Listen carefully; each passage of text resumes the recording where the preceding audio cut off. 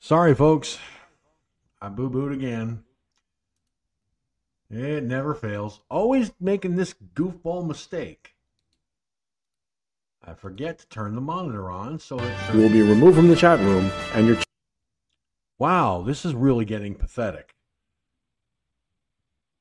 Let me try this again. Take two. But don't call me in the morning. All right. Take two. Chat will be deleted. I did it again. I am having such a really, really strange day, folks. I'm telling you.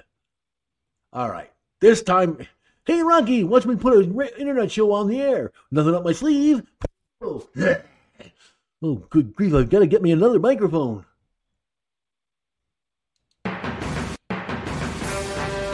Welcome to Firefoxnews Online, the world's #1 internet radio and internet video broadcast. The rules apply. No personal attacks, threats, or hate speech will be tolerated in the chat room at any time. If you commit to these acts, you will be removed from the chat room and your chat will be deleted. Also, if we're using a phone line, the same rules apply. This is a roundtable discussion broadcast, so please, no cross-talking during the broadcast. And finally, the use of media materials is protected by the Fair Use Clause of the U.S. Copyright Act of 1976, which allows for the rebroadcast of copyrighted materials for the purposes of commentary, criticism, education, and news reporting. Firefoxnews Online Productions and the News Division adhere to the criteria of the Fair Use Clause 100% across the board. The views and opinions that will be expressed in this broadcast are that of myself and those who join me, and do not necessarily reflect the views and opinions of anyone else or this broadcasting service. And now, it's time for Firefox News Online.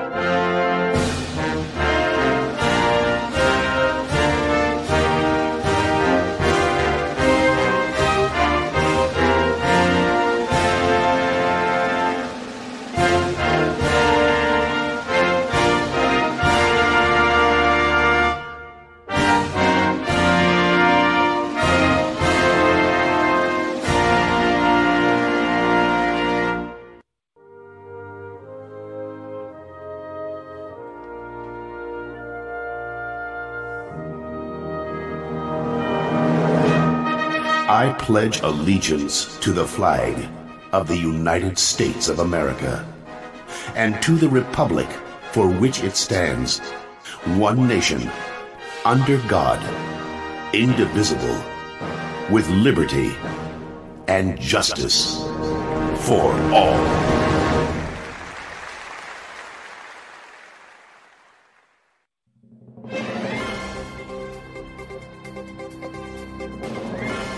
And now, America, it is time for Talking Points.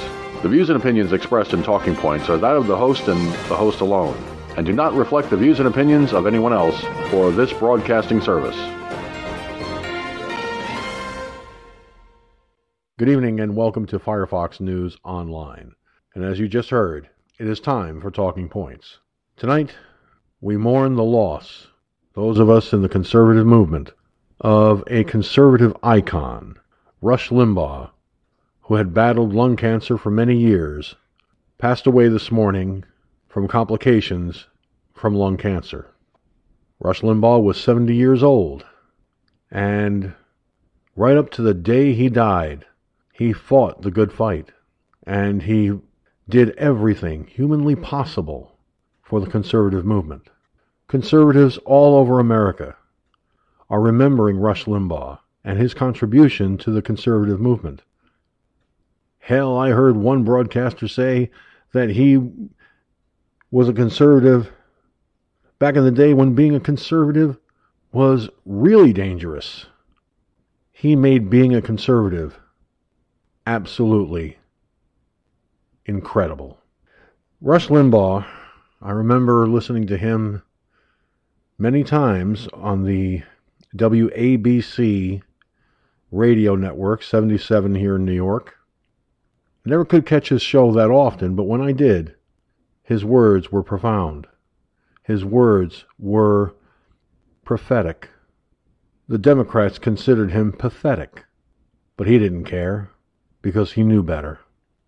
His wife knew him best, and today she went on the EIB network to say goodbye to her husband and to let us all know about his passing.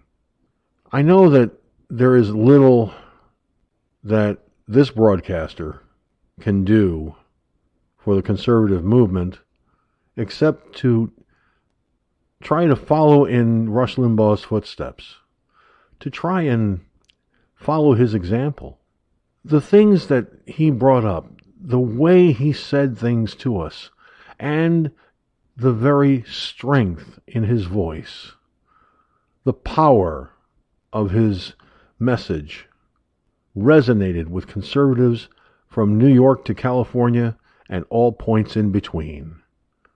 Rush Limbaugh was a pioneer of conservatism, and he will never, ever be forgotten.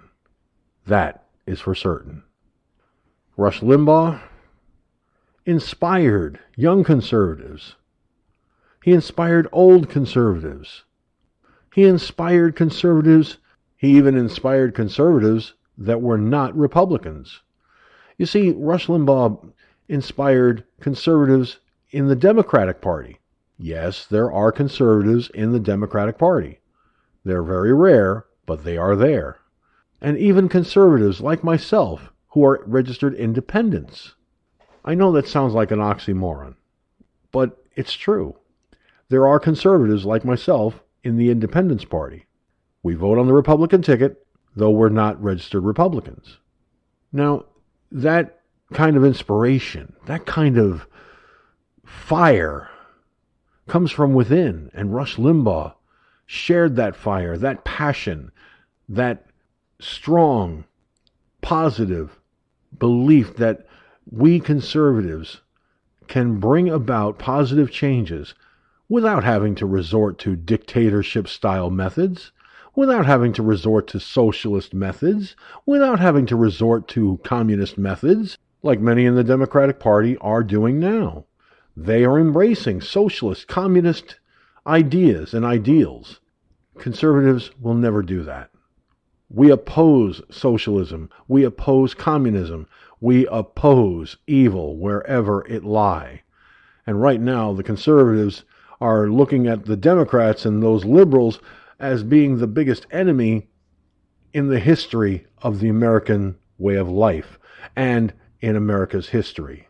We saw the evil that men and women do in the Democratic Party when they impeached Donald Trump not once, but twice, when they tried to get a guilty conviction in the Senate trial, not once, but twice.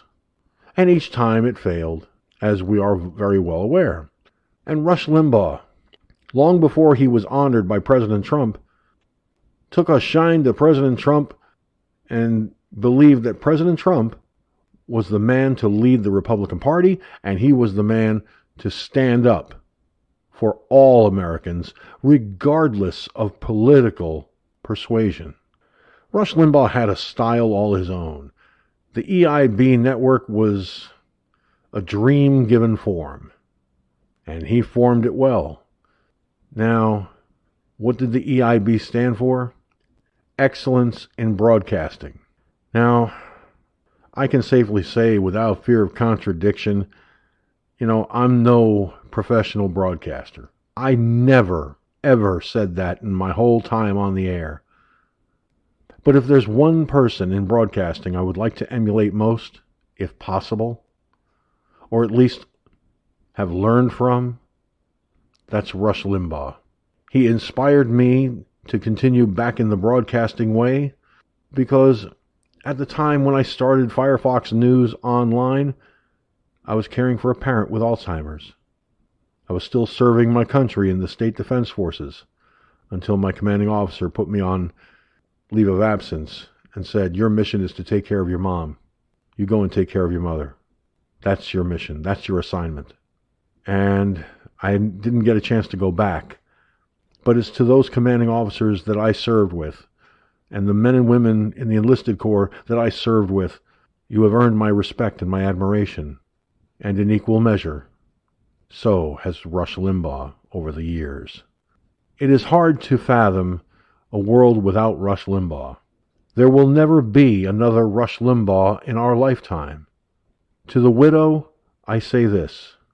Your husband was an anchor in stormy weather when conservatives questioned whether it was safe to venture out or just stay indoors and hide. Your husband gave us strength to weather any storm, and we conservatives are very grateful for his strength, his courage, his wisdom and foresight. Rush Limbaugh, a conservative icon for decades, has left us. But he left us with a powerful legacy. He left us with not only a powerful legacy, but he left us with a powerful movement called conservatism. President Trump embraces those very ideals that Rush Limbaugh imparted to all of us over the years. Now, we must stand with Donald Trump as never before. Should he decide to run in 2024, we, the conservatives of America, regardless of whether we're conservatives in the Republican, Independents, or even the Democrat Party, the conservatives that believe Donald Trump was steering this country in the right direction, was leading by example, and willing to sacrifice, we are the conservatives who must stand with Donald Trump now more than ever. And I believe in my heart that that's what Rush Limbaugh would want us to do. I believe firmly that is what he would tell every conservative they should do. Hashtag FFNOP, hashtag FFNOP. Trend this broadcast globally on MeWe, Gab, freetalk.app, and all other social media platforms. With that having been said, it is now time, as always, for the rest of the story.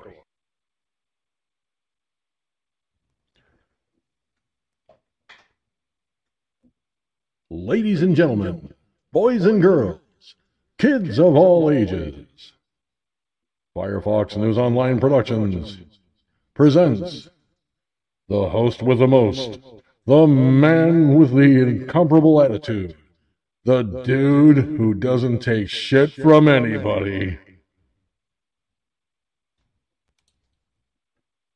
Me! Hi, everybody, and welcome to the broadcast. Ho, ho, ho, ho, ho. It has been a very busy day for me. I am out of gas.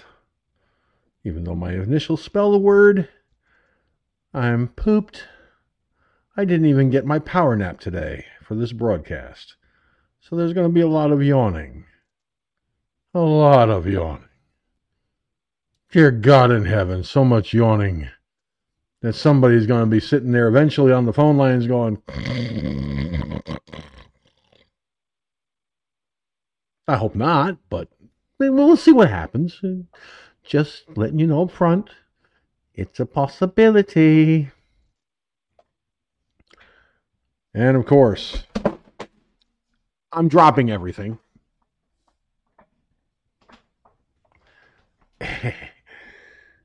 Oh, sure, my camera turned on all by itself. Oh, now it's turned off. Okay, fine. Let me see here. There. And click on that. Okay, that's good. Okay, and Watching by way of Periscope.tv is the lovely Cherokee Rose. Watching by way of D Live is another lovely young lady who goes by the handle of Iggy Mom. And of course, the two gentlemen in the Mixler chat room from the freezing state of Texas, Gunslinger. From Louisiana, that crazy Cajun who's been kind of MIA around here the last couple of nights. I hope everything's all right. Mike is here as well. Now,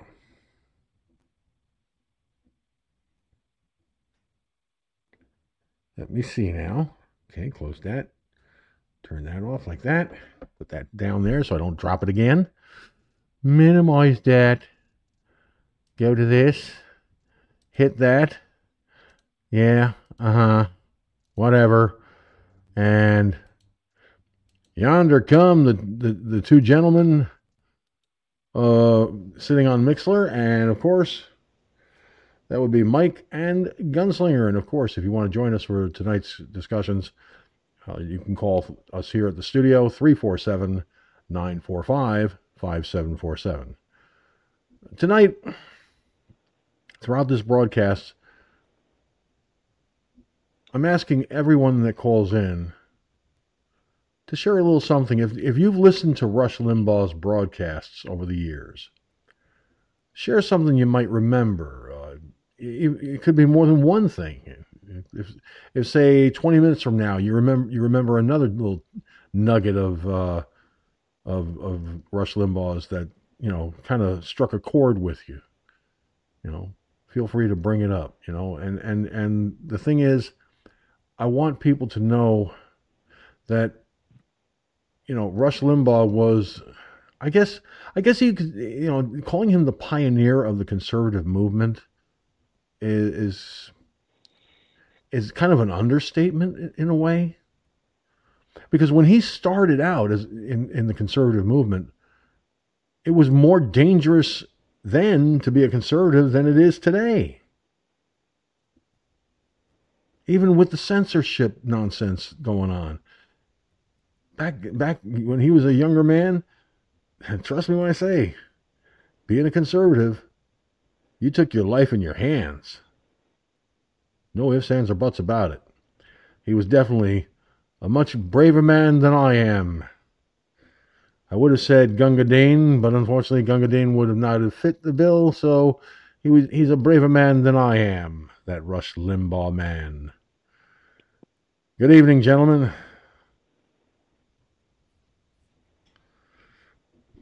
Well, George, couple things Mike? here, George. One, we got to be careful with yawning. Yawning can be contagious. I know. It's terrible, ain't it?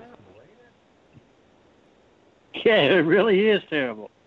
Now, second thing, about Rush Limbaugh, there are a couple of generations of conservatives that they don't know anything but Rush Limbaugh being on the air. I mean, think about it. There are these things called Rush babies, and not just the fact that they were born, but also not just through his radio show, but remember, he's recently did some children's books, and so it's like there are a lot of young conservatives out there that don't know anything but having Rush on the air, and it's going to be very much a shock to them. They know nothing about the fairness doctrine. They know nothing about, basically, Rush was the one, or because of Rush, or kind of because of him, was the reason why that thing, Ronald Reagan,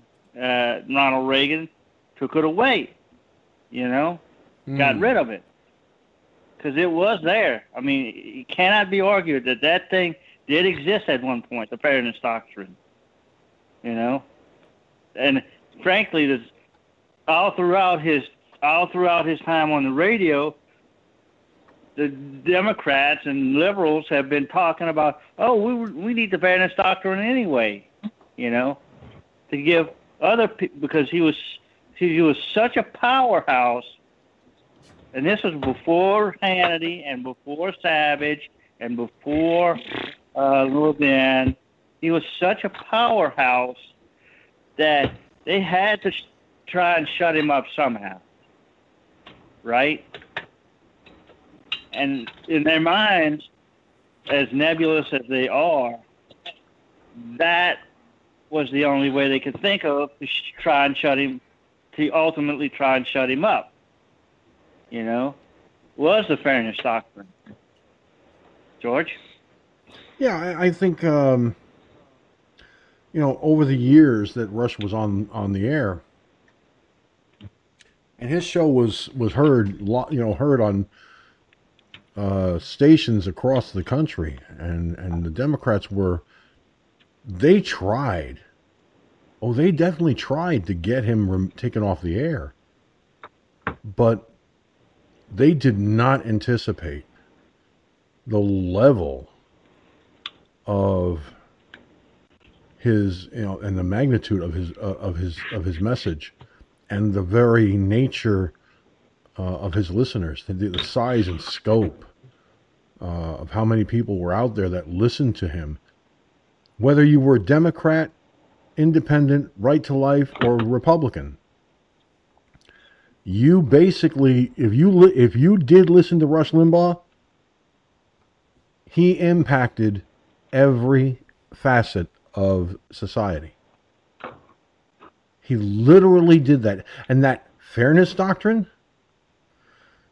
I don't know that much about the fairness doctrine, I'll be honest with you. Actually, the only thing I know of it is the fact that there is such a thing as a fairness doctrine.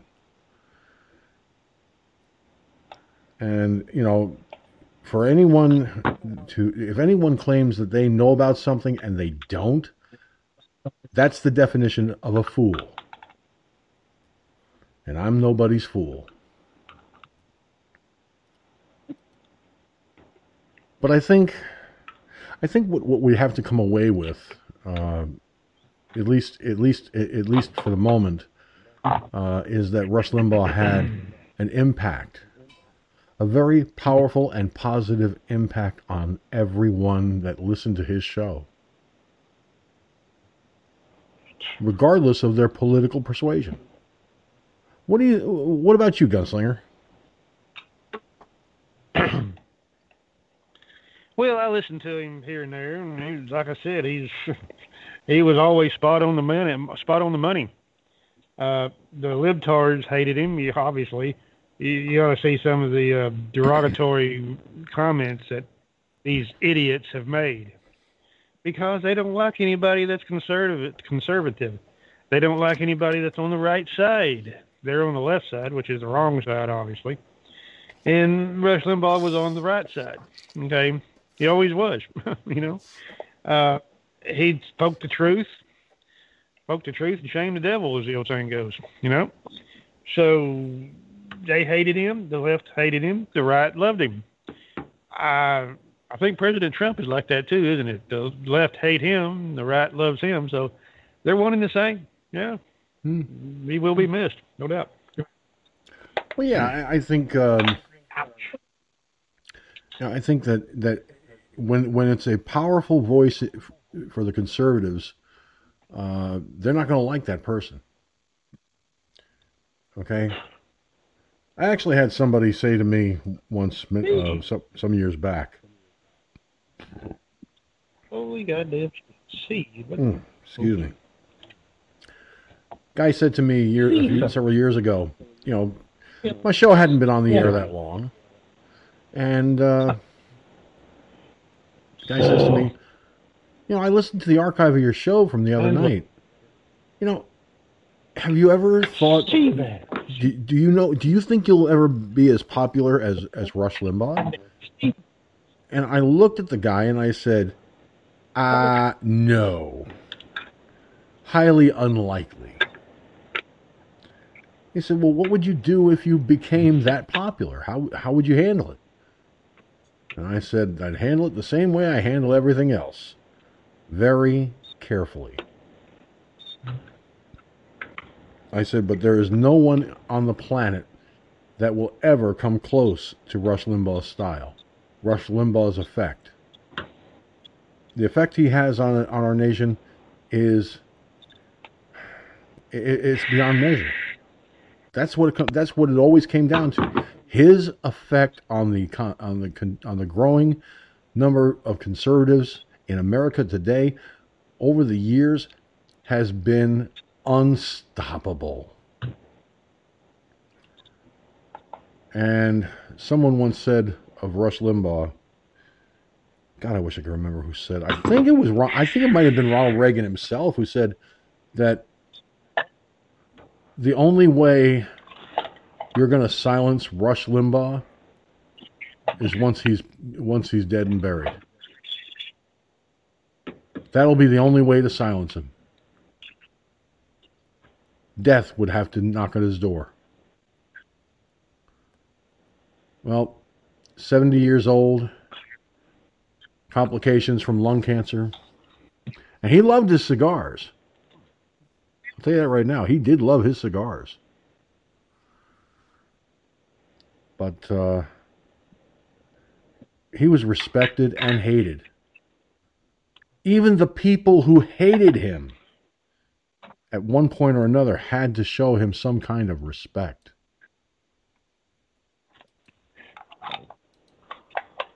Because you can hate someone and still respect them. As crazy as that may sound, you can hate them and still respect them.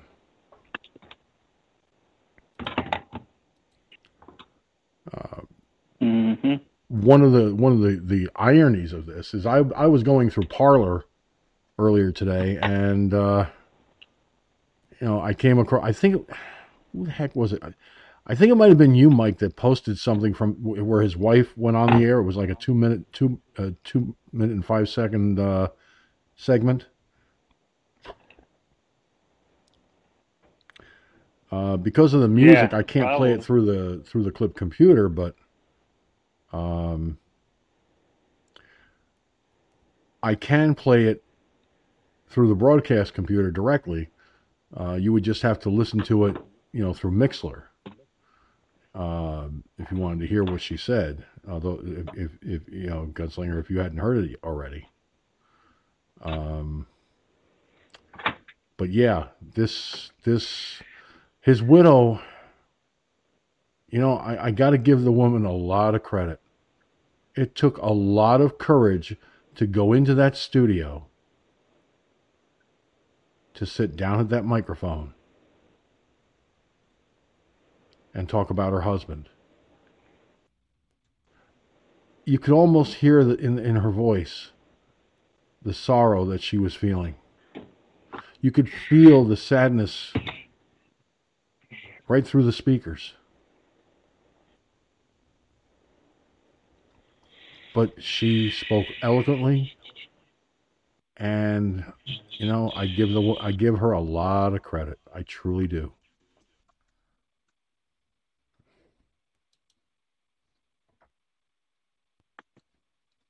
Now let's see. Right. Let me see if I can get into Parler. By the way, folks, if you can access your Parler account, if you have a Parler account from when it was still on the Amazon Web Services servers, you can log in with your old login information. That's what I did. It's all still there. Well, you can on a computer, but not through the phone. I did on the Google app too. Oh, well, I couldn't do it. Something's wrong. Must be my phone. I don't know. Anyway, let's see. When did Fox News? See, nice thing about... And here's something else to think about. Go ahead. Yeah, no, go ahead. Here's Go ahead, some. Mike. Here's something else to think about, George. If it wasn't for Rush Limbaugh, we wouldn't have Fox News. We wouldn't have One America News, RSBN, OANN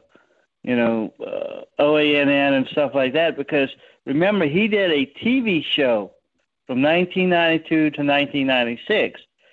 It ended in 1996, but 2 years later, we get Fox News, I believe, in 1998. I believe I'm correct on that timing, right? No, you got to remember. Wait a minute. Hold on. Whoa, slow down there, Speedy Gonzalez. Okay. He was doing his show his TV show. He did that shortly after Fox News went on the air. And Hannity and Combs was one of their primetime shows. So, am I sure? I was watching Fox News from the day it started. I'm looking at the timing. 1992 to 1996 was Rush's television show. Are you sure? Right? So I could have sworn it was. That's what it says. Was like around late 96, early 97. No, I'm looking. It says Limbaugh had a syndicated half-hour television show from 1992 to 1996, produced by Roger Ailes. The show discussed. Well, we know what it was, all right. But 1992 to 1996 was his television show, and shortly after his show went off the air is when I believe Fox News started, right? About 1998, maybe 97, 98. Hold on. For Fox News. Hold on. You know what? Let's not sit here speculating. Why don't we do the smart thing here? Hold on. When did Rush Limbaugh do his TV show?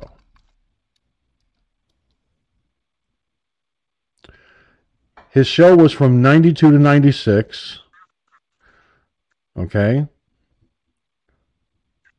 Yep. So, all right, there's that. Now,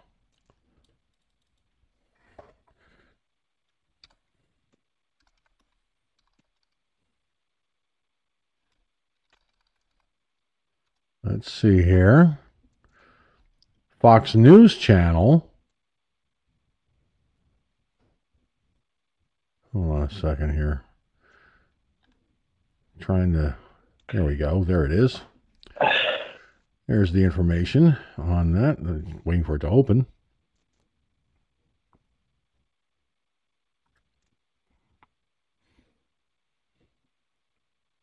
When did Fox News start? I'm looking. Patience there, young blood.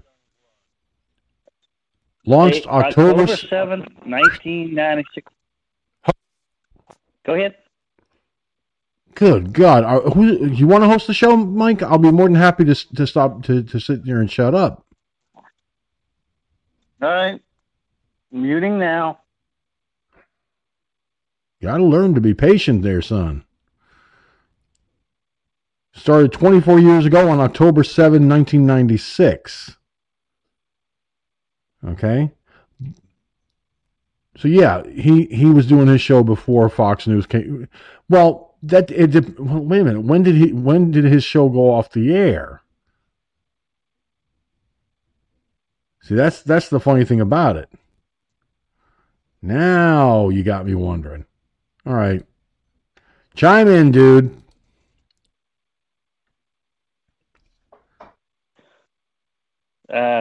Yeah. What I was going to say is, that if it wasn't for Rush, because Rush was a conservative commentator on a TV. Yeah, it was a syndicated show and it came on at odd times, but it drew big ratings, right? Uh,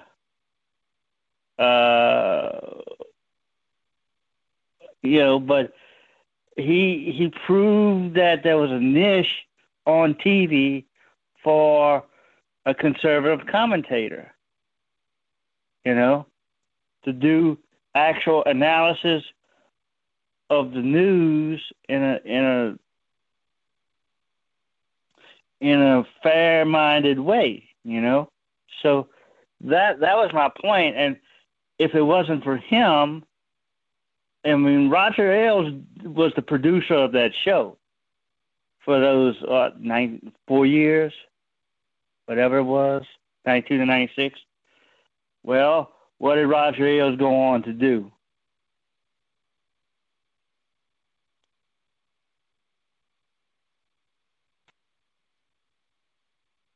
Right?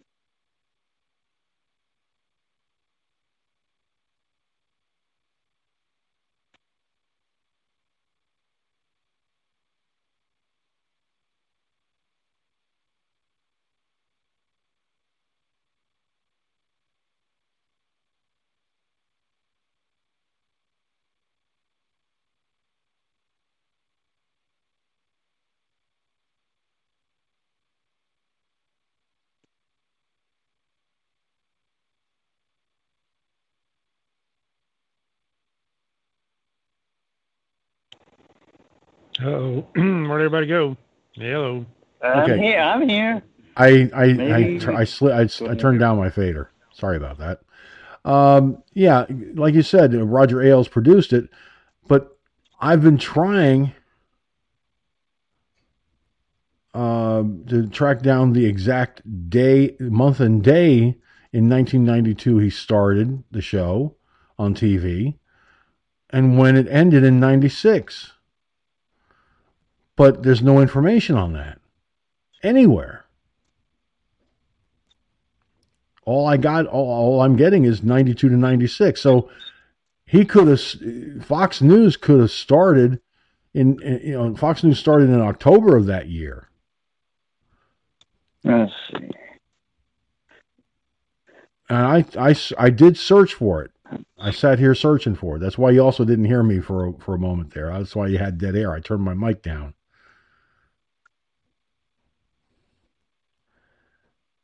I don't know.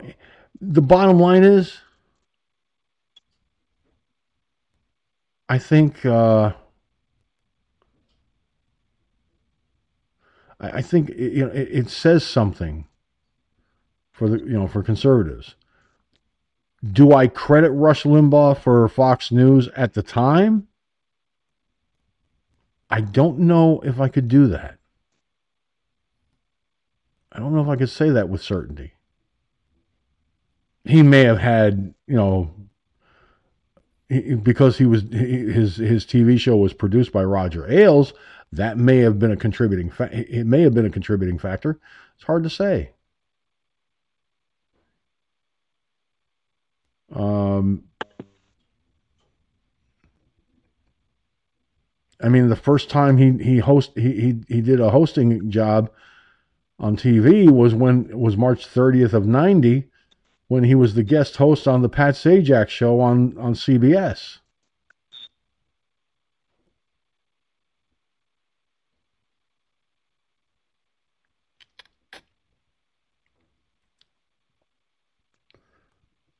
So, I don't know, man. Go figure.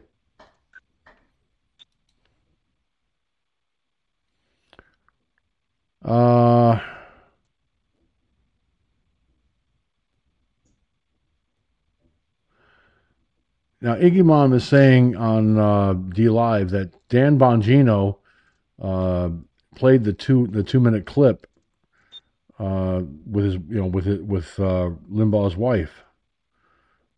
She wished that he had posted all of it. I wish he had too. I mean, did she do the entire show, or was it just that one segment? Would have been interesting to find out. MRC had the full audio. And yeah, I was muted. I turned down. You know what it is? I turned down the fader on my audio board because the keyboard is right under the mic. Oh, she just did the opening? Well, I think that opening depends on how long the opening really was. I'll have to check out MRC and see what that has. Try and go from there, you know.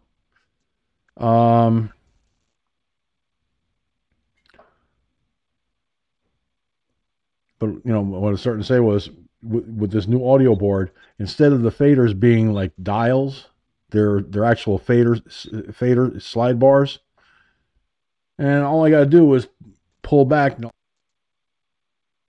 But now if I slide it back up, now you can hear me again, and it's just a quick slide. Sometimes I slide and turn off the mic and forget that I turned off the damn mic. You know what I'm going to do? You know what I should do?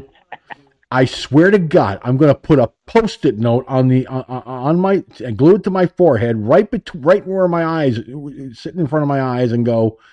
And on the Post-it note, it's going to say, "Don't forget to turn your mic up, stupid."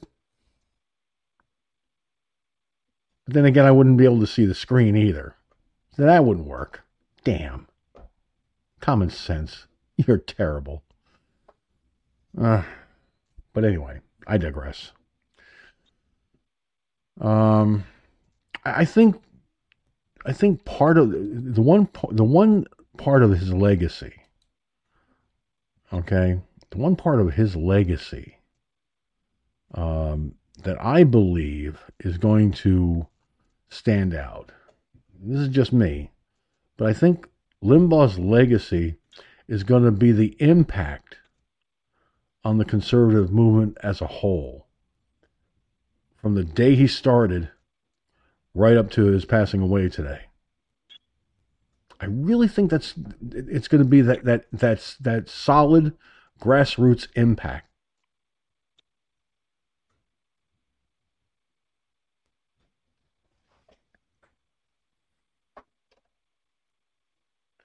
So, there's so much about what Rush Limbaugh did over the years. And he had some, I listened to his show and he had some fiery words to say about Clinton, Bill Clinton, Hillary Clinton, Barack Obama. He had some really choice words for Chuck Schumer and Nancy Pelosi.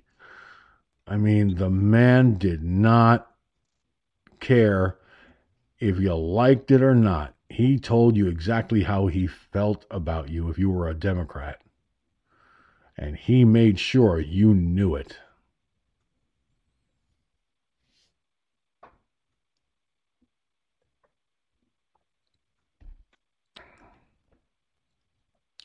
He made sure you really knew it.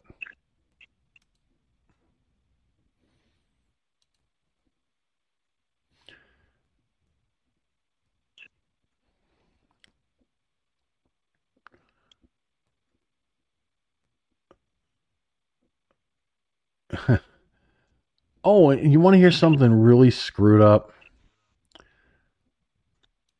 I forget where I saw it now, but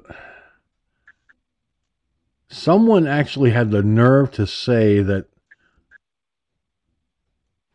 the something about the wind turbines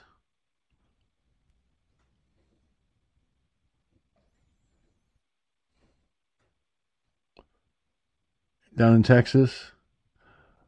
Oh, yeah. Oh, of course. I remember now. It was Her Royal Stupidness, Miss Jen Psaki.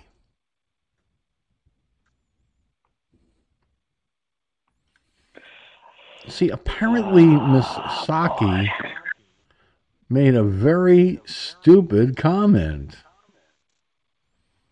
about the wind turbines. I'm trying to find that. Thought I collected that story too.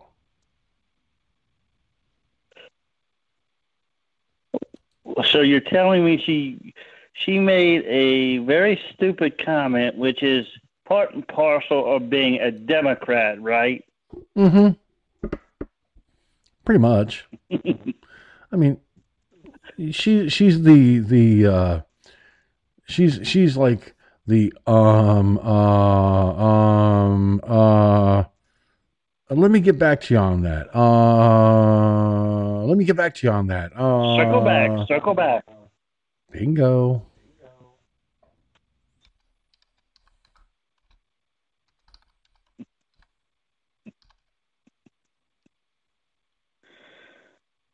That term is gonna, as long as she's in office, that term is going to come into the lexicon. Let's circle back, baby, circle back. Oh, I think I found it. Oopsie. Yeah. You want to hear a good one? And it's on Twitter. She put it on Twitter. Hold on. Oh, God. This is, oh. Wait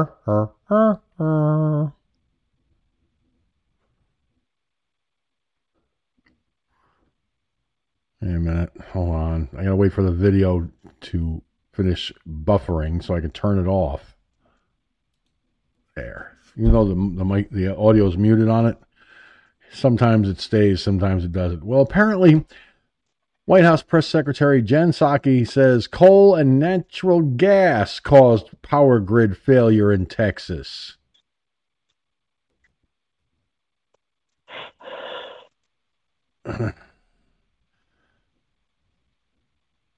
Hold on a second. See, I'm trying to narrow down the exact story.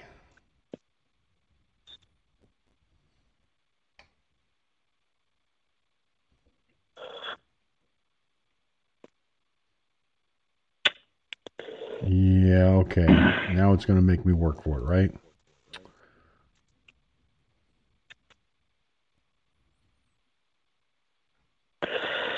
Oh, boy. Really? That bad, huh? Oh, you gotta be kidding me today.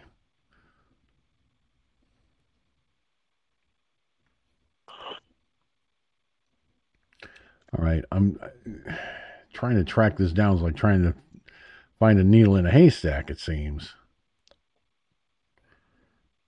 Oh, I hate these auto start videos. They're a pain in the ass.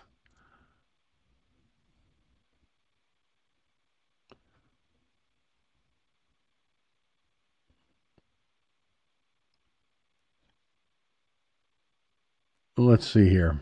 According to Yahoo News, like I really trust them, but let's see what they say here. During the White House press briefing Wednesday, Press Secretary Jen Psaki corrected false allegations that renewable energy sources caused power outages after the winter storm in Texas. Get this load of shit. I want to get back to the Texas crisis. So about a decade ago, federal regulators suggested they urged Texas to weatherize its power grid. That largely did not happen, or it certainly didn't happen enough. And of course, it was only a suggestion. because Texas is not part of the national grid. What? You may have seen that Rick Perry, the former Energy Secretary and Governor of Texas, has said today that Texans would rather endure days of blackouts than submit to federal regulation. This is Jen Psaki saying this. Is the president willing to leave 40 million Texans off the national grid? The fuck is she talking about?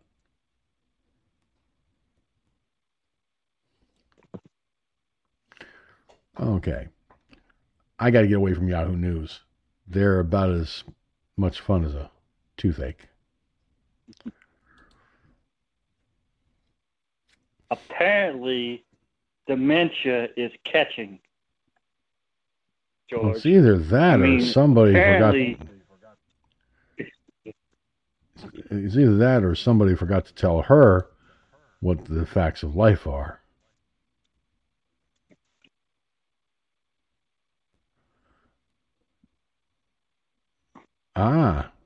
Here we go. NationalRifle.com.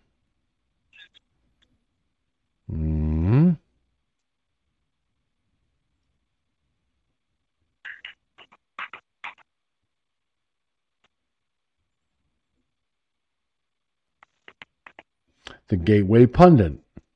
That's the story. That's what I was looking for. It was on the Gateway Pundit. Here we go.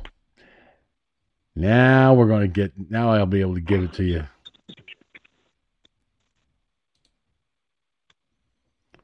That is, of course, if I can keep this video from starting.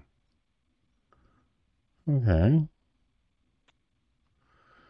All right. White House Press Secretary Jen Psaki on Wednesday said coal and natural gas, not frozen wind turbines, caused the power grid failure in this week's Texas cold snap. Texas got hit with a rare cold snap that spanned to the southern part of the state, and the power grids gave out. Power outages were initiated by the Electric Reliability Council of Texas, or ERCOT, early on Monday morning. Power outages were initiated by ERCOT. Okay. Power outages, I just read that. Millions of Texans went without electricity for days. We already knew that shit. But anyway, temperatures fell into the teens near Dallas and 20s around Houston, with wind chills near zero. According to state authorities, nearly half of the wind turbines in Texas froze, hurting the power supplies. Millions of Texans suffered blackouts, partly due to the frozen wind turbines. Psaki said reports suggesting renewables caused the power grid failure in Texas are inaccurate. Rather, it was renewables that came in to save the day. Numerous reports show that it was failure in coal and natural gas that contributed to the state's power shortages, Psaki said. Okay. Well, it just so happens I have a native Texan here on the line with us. So I want to get Gunslinger's viewpoints on this little nugget from Jen Psaki, who probably drinks a lot of sake. She says that coal and natural gas and not frozen wind turbines caused power grid failure in the Texas cold snap. What say you, Gun?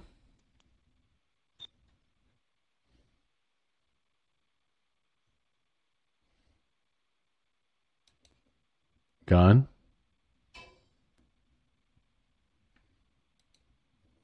Oh, Gun.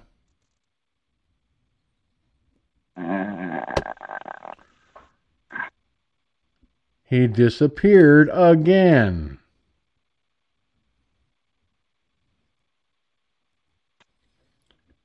Yo, Slinger.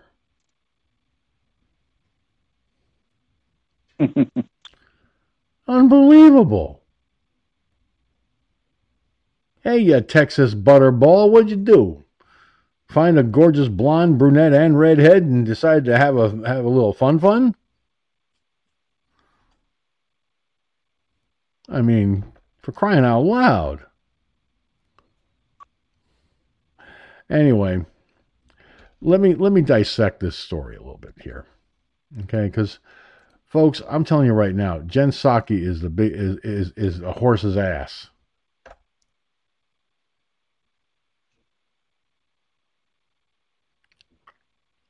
She says that power outages were initiated by the Electric Reliability Council of Texas, or ERCOT. Why would they, in the middle of a fucking winter storm, where the temperatures are dropping down near zero, initiate power outages? That's nuts. No power company in its right fucking mind would initiate power outages. I mean, Mike, what exactly is this woman's brain matter consist of? Swiss cottage cheese or something? More like oatmeal. Oh. Hey, I happen to like my oatmeal, especially with some raisins in it. Yeah. You know what? You know what they do? You know what Democrats do? If you've ever seen Ren and Stimpy. Oh, I used to love watching that. They live in the land of the left socks. Yep. They live in the land of the left socks. Where the right one goes, nobody knows. You know? Mm-hmm. How can they be so wrong about so many things? Because they don't actually trust the science of anything. What else? No, they don't. There was a character that I think it was Mr. Walrus on Ren and Stimpy. If he were to confront or get confronted by a liberal, he'd be sitting there going, "Call the police."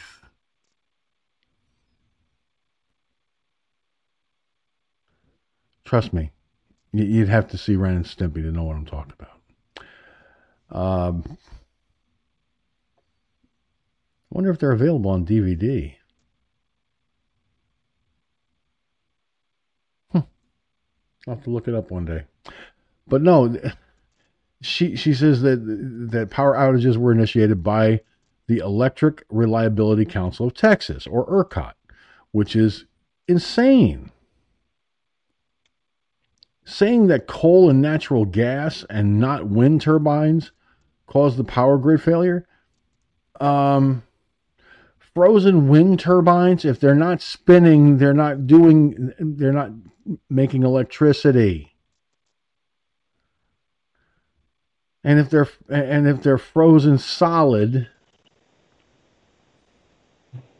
they're not going to make electricity. I swear to Remember God. What I said, George. I think there's blonde roots in there. Remember, they're using electricity of 2.2 million watts per day, sucking off the grid while they're frozen. Yeah, they're using power. Well, according to Jen Psaki, the press secretary, Gunslinger, she claims that power outages were initiated by the Electric Reliability Council of Texas. Well, okay, in a way, she's right, okay, because you got to look at the overall system, okay. The ERCOT did say to shed the load. It's called shedding the load, okay. Now, if they didn't shed the load, okay, and it went into a blackout. The whole state of Texas could go down, okay? Because we lost 40% of the generation capability in Texas because of this bullshit, okay? So that means only 60% was operational. So those 40 that went down now puts the load on those 60% that's still running, which quadruples the load on the 60% that is running. So you got to look at a balance here. You know, put your two hands out and your fingers pointing at each other. One is demand. One is, you know, surplus or power. And as they get closer to balancing or straight across from each other, that's a danger. They have to be one, you know, you got to have plenty of generation up here, but you also have got to have a lower load factor too. But if the load factor comes up and starts exceeding the amount of generation that you can put out, now you're getting into the danger zone. Okay. And the systems are designed to cut out. So go ahead. Yo. So, to some to in partly. Let me try that again, everybody. I know I can.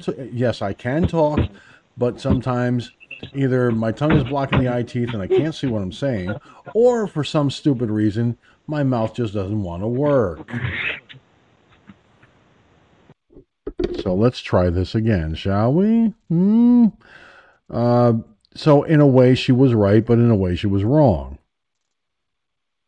She needs to do better research, do better homework than what she did. Seriously.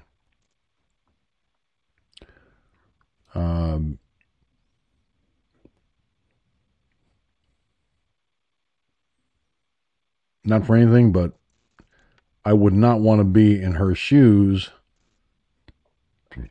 the day she's caught being wrong.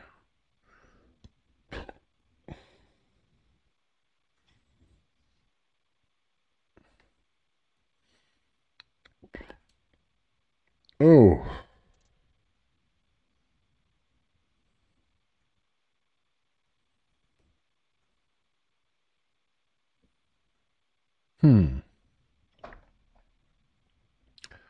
I just tried to share something on Parler and it did not go through. Okay. Fine. Be that way.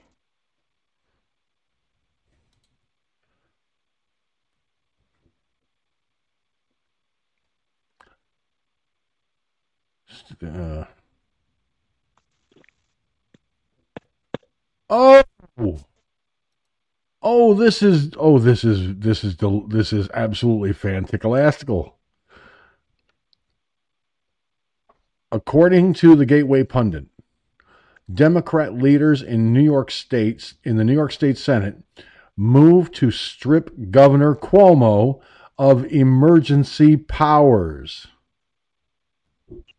Holy shit. It is the beginning of the end for Cuomo's disgusting reign in New York State.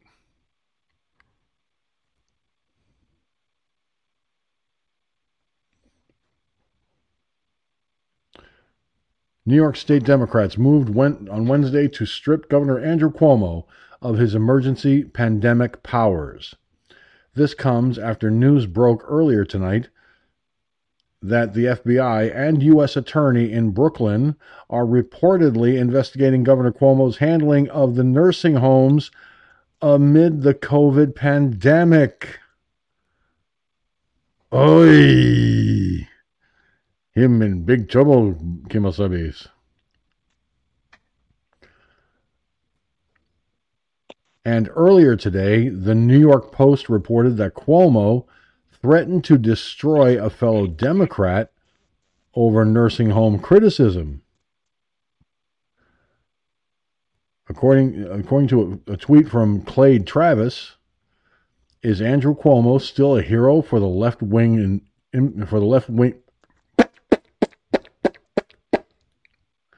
Okay, let's try that again. Mm-mm. Is Andrew Cuomo still a hero for the left-wing imbeciles? It's amazing how it took nearly a year to catch up with the media's false narrative that Cuomo was a hero for his COVID response. Reality is his performance was objectively worse than any politician in the world.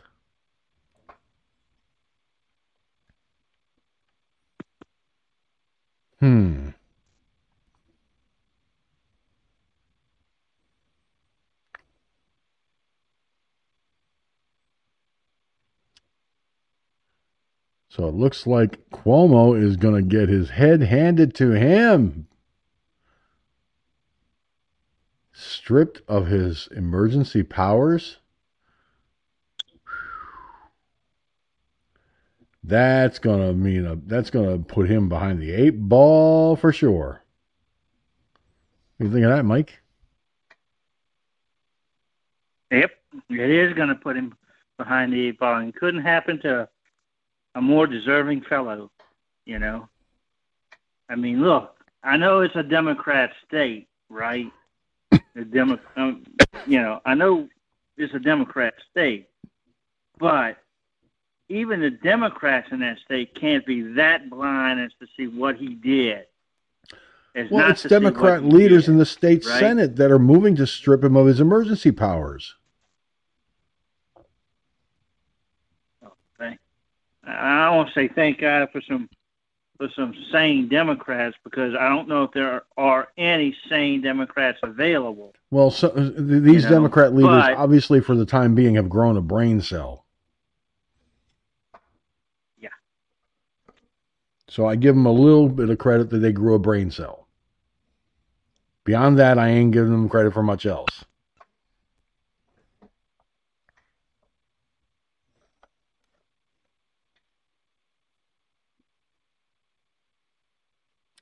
But Mike, you have a Democrat for a governor, don't you? Yep. And has your governor done things rather bass-ackwards? No. In fact, I've said this before to you, George, that our governor has seemed to stuck by the guidelines that the President Trump, put forward before he left office. You know, in terms of reopening the state and doing this, and we've had a little spike here and there, but not to the effect of New York. And we never put sick people in the in a hospital, in a nursing home. So you go figure. All right. So think about it. There are Democratic governors that are actually sane, that aren't power mad, and they want power, and they're power on a power bench, That's, it is what it is with that, I mean, what can you say about him that has not, what can you say about Cuomo that has not been said? I mean, other than the fact that at one point he actually thought he had a shot, he might have had a shot at running as a Democrat, running for president as a Democrat. Right now, granted, that was before he did all that crap and before the whole thing with the nursing home, right? But again, this is him being him. What can you say about this? Well, I don't about this asshole. I mean, think about it. but it's the guy is what he is. Yeah, I'll grant you that. But Mike, you got to ask yourself, why would Democrat leaders in the New York State Senate be looking to strip this guy of his emergency powers? I mean, these are fellow Democrats. These are people who backed Cuomo through this pandemic. Now all of a sudden, not so much. Could it be that they're now looking to distance themselves from a man who has completely embarrassed not only himself but the state as well? I mean, how many governors do you know in the middle of a pandemic or in the middle of a emergency situation like this pandemic, for example, would turn around and write a book bragging about their leadership during such? When in March, before they wrote the book, they mandate, the governor that is, mandates COVID positive patients get moved to nursing homes, where the people in the nursing homes are negative for coronavirus. And as soon as they get moved into the nursing homes, thousands, tens of thousands of nursing home patients die from coronavirus.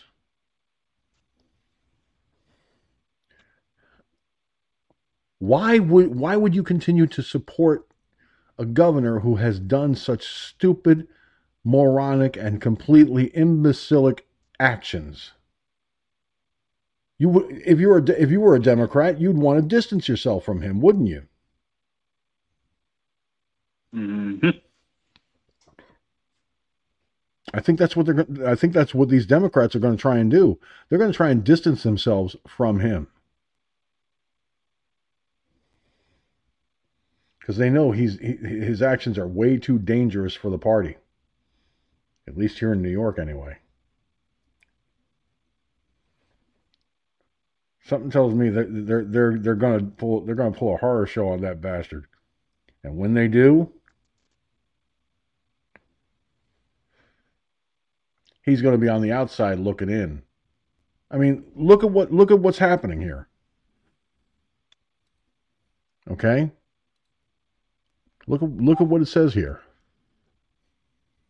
The FBI and U.S. Attorney in Brooklyn are reportedly investigating Governor Cuomo's handling of nursing homes amid the COVID pandemic.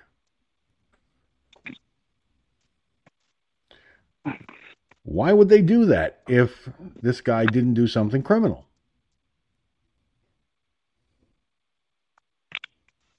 Or they suspect he did something criminal.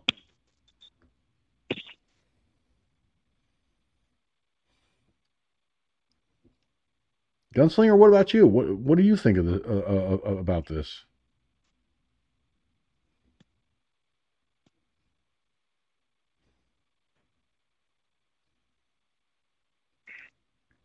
Gun?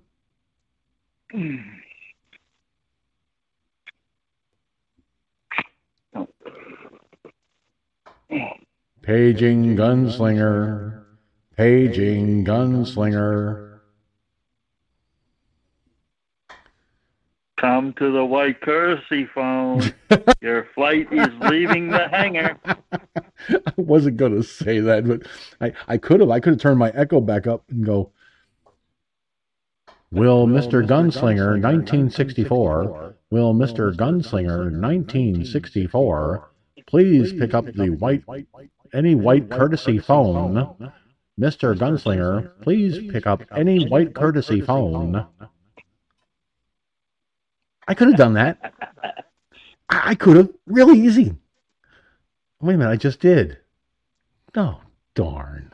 Kind of reminds me of that scene from Airplane when you have the two voices. The white zone is for the loading and unloading of passengers only. Stay away from the red zone. No, the red zone is for the loading and unloading of passengers only. Stay away from the white zone. And then an argument ensues.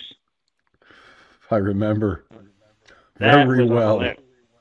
That is a hilarious movie. It is.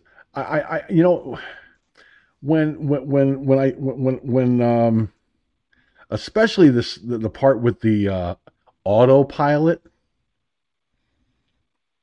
and the autopilot's deflating, and Lorraine is told to take this tube out from his belt, and she's blowing him back up, and in comes Leslie Nielsen, the doctor, and he sees that, and he's like, okay, doesn't say a word, just the look on his face, like, okay, closes the door. Thinks that she's giving the autopilot a BJ. Well, maybe in a way she was, because what happened in a concurring scene? You see them smoking cigarettes afterwards. Yeah. Yes. I do like the airplane movies. They were a lot of fun.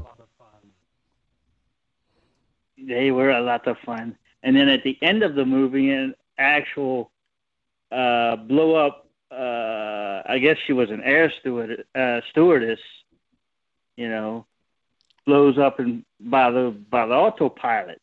Beep, and they take off and whatever, you know. Mm-hmm. Yeah. I was like, damn, that shit's good. It was a good. Yeah. It was a really good movie. I gotta say, Zucker, Abrams, and Zucker did a fine job on that movie. They really did. They didn't do too bad with the with Airplane 2, the sequel. No, they didn't. Their choice of music was definitely interesting. You know, the theme from the music from the original Battlestar Galactica. Yeah. Now that was kind of an interesting idea. Mm-hmm.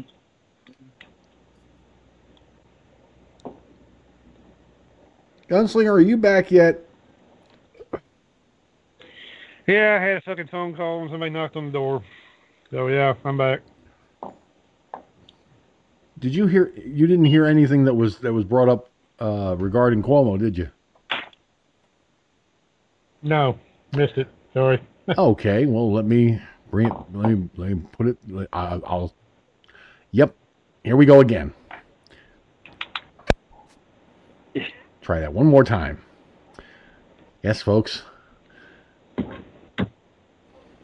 New York Senate Democrats moved on Wednesday to strip Governor Andrew Cuomo of his emergency pandemic powers. This comes after news broke earlier tonight that the FBI and U.S. Attorney in Brooklyn are reportedly investigating Governor Cuomo's handling of nursing homes amid the COVID pandemic. And earlier today, the New York Post reported that Cuomo threatened to destroy a fellow Democrat over nursing home criticism. Clay Travis tweeted, "Is Andrew Cuomo still a hero for left-wing imbeciles? It's amazing how it took nearly a year to catch up with the media's false narrative that Cuomo was a hero for his COVID response. Reality is his performance was objectively worse than any politician in the world." So New York Democrats in the Senate are looking to strip him of his emergency COVID response power. Basically, what they're looking to do is strip him of those emergency powers for the pandemic because of what he did back in March of last year when he told the hospitals to send COVID positive patients to nursing homes. where the patients were not positive for COVID. They were negative for COVID, and then all those seniors started dying left and right because they contracted COVID-19. Wow. To see Democrat leaders in New York State's Senate move to strip the governor of his emergency powers? What do you think of that one, Gunn? Well, I can't say that I can't blame him. I'd strip that motherfucker down to shit. After what he did, I mean, come on, sending those, he murdered those people, those elderly people in those nursing homes. Okay, he's the one that said do it. Okay, and I'm sure that he had to have somebody tell him probably, hey, dumb fuck, that's not a good idea to do that. But he fucking, as an arrogant fucking lib-turd son of a bitch, Democrat, he probably didn't listen. See what you get when you don't listen?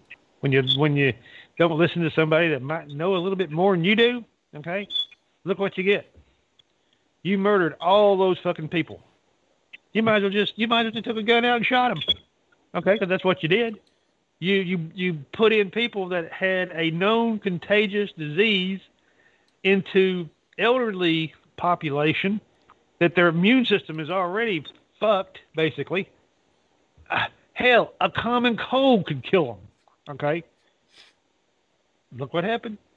Yeah, I mean, when you're a senior citizen in a nursing home, you're not exactly in the best of health to begin with. You're in that high risk category. No. Extremely high risk. Fucking idiots. Shit. Damn. Gunslinger, I get the impression that, I mean, I got no love lost for Democrats. You know that. But to see Democrat leaders actually moving to do something against one of their own, you have to have done something pretty fucked up and horrendous for your own party to go against you. Oh, yeah. Mm-hmm.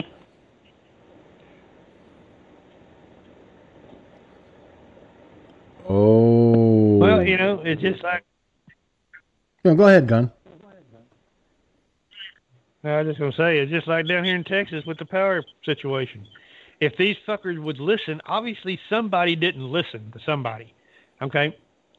I mean, if they would have listened, then probably none of this shit would have ever happened, okay?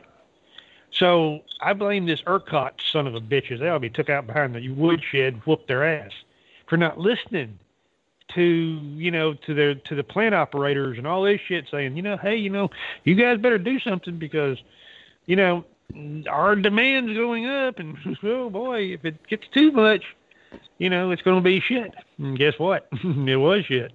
They were right. Okay, so they knew that this shit could happen, and they didn't do nothing about it, or very little. Let's put it that way. Very little did they do. Okay, so you tell me, why did they ignore the very good possibility that this could happen? Okay, 18 people's already died, something like that, because they froze to death. Some of them they literally froze to death. Man, I'm telling you, these people, somebody's heads need to roll. Okay, then you'll probably say, well, all those air conditioners in the summer running, everybody in Texas damn near has an air conditioner. Why didn't it fail in there? Okay, because there's a little bit of difference between an air conditioning load and a heat load. Heat is resistive, what we call resistive heat. Man, it's fucking resistive, let me tell you. Okay, just quick example. Your outside air conditioner, your little thing that runs out there, your compressor, it only requires about a 30 amp service or 30 amp circuit, okay, from your house, 30 amps. You know how much a electric central heater in a standard size house, it will require 100 amp circuit. 100 amp circuit. I know, I have fucking hooked them up. I have had to run number 6 fucking cable to them son bitches. when you're running only number 10 to your outside unit. And you just got a blower unit up there in the attic. That's it. So you see the difference between air conditioning and heat resistive loads. Big difference. Go ahead. Yeah, well, again, there's going to be hell to pay when all is said and done. There is going to be hell to pay, and make no mistake about it. There's going to be people demanding answers. They're going to be demanding answers big time. And it is my hope that Governor Greg Abbott is one of the people leading the charge to get answers, because the people of the state of Texas deserve to know what the fuck happened. Why the fuck did everything fail the way it failed? Why was the response so slipshod? Because obviously the response has been slipshod. No ifs, ands, or buts about it. So ERCOT has got a lot to answer for. Okay? They definitely do have a lot to answer for. And they better be able to come up with straight fucking answers and come up with the truth. They try to lie their way out of this one and they get caught, some heads are going to fucking roll. Guaranteed. They say shit rolls downhill. Well, guess what? It's going to start at the top of the food fucking chain of ERCOT and go all the way down the lane. It's kind of like a snowball. You take a snowball at the top of a snow-covered hill, you roll it up, and then you roll it down that hill, and it gets bigger and bigger as it's rolling down that hill. Well, when it gets to the bottom of that hill, that motherfucker could be a mile wide, and when that motherfucker runs you over, it's going to take you with it. Well, guess what? The snowball's coming, ERCOT. You better start running, or answer a lot of painful questions.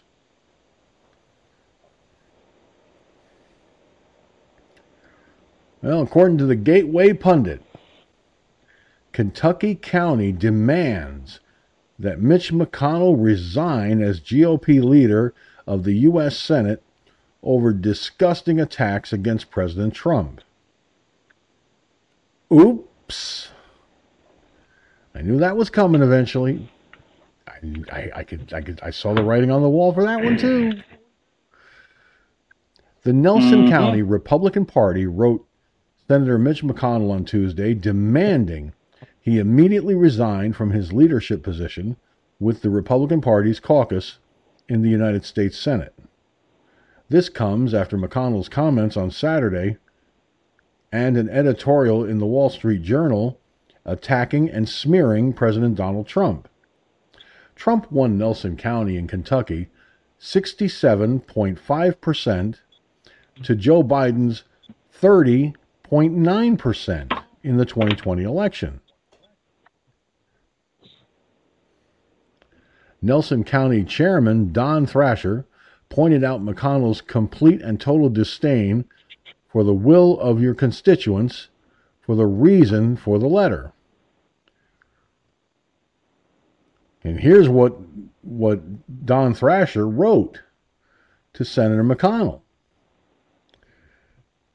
Senator McConnell, I am in receipt of President Donald J. Trump's statement today on your leadership role in the Republican caucus of the U.S. Senate. Given that the county party that I represent supports President Trump overwhelmingly, and your complete and total disdain for the will of your constituents here in Nelson County, I am formally demanding you immediately resign your leadership position within our party's caucus in the United States Senate. I do not take this action lightly and understand the ramifications in doing so. As the highest ranking Republican in that position, you are the de facto leader of the National Republican Party. The overwhelming number of Republicans in Nelson County are not on your side on this issue, and I speak on their behalf. I cannot speak for other county parties in Kentucky, but if pressed for my thought, I would say without reservation their constituents agree with my position on the matter. Your leadership in the U.S. Senate does not represent the Republican voters that put our faith in you in the last primary election. Therefore, I am formally requesting you resign your position as Republican caucus leader of the U.S. Senate forthwith and with all possible dispatch. Regards, Don Thrasher, Chairman, Republican Party of Nelson County. That is really, really, really bad news for Mr. McConnell. And I could not agree more with Thrasher's decision to send him that letter. He had to do that. I mean, good heavens. Mike, what was McConnell thinking? Okay? In the Senate impeachment trial, the sham trial that it was, he voted to acquit. Right? But then, after the trial was over, on the Senate floor, he completely trashed Donald Trump and even called for criminal prosecution. Civil criminal prosecution. You know, that's like me sitting here and saying that I voted for President Trump in both the 2016 and 2020 elections. And then, in one bold stroke of stupidity, come out with something like this. Even though I voted for him twice, I cannot in good conscience believe that he would be able to win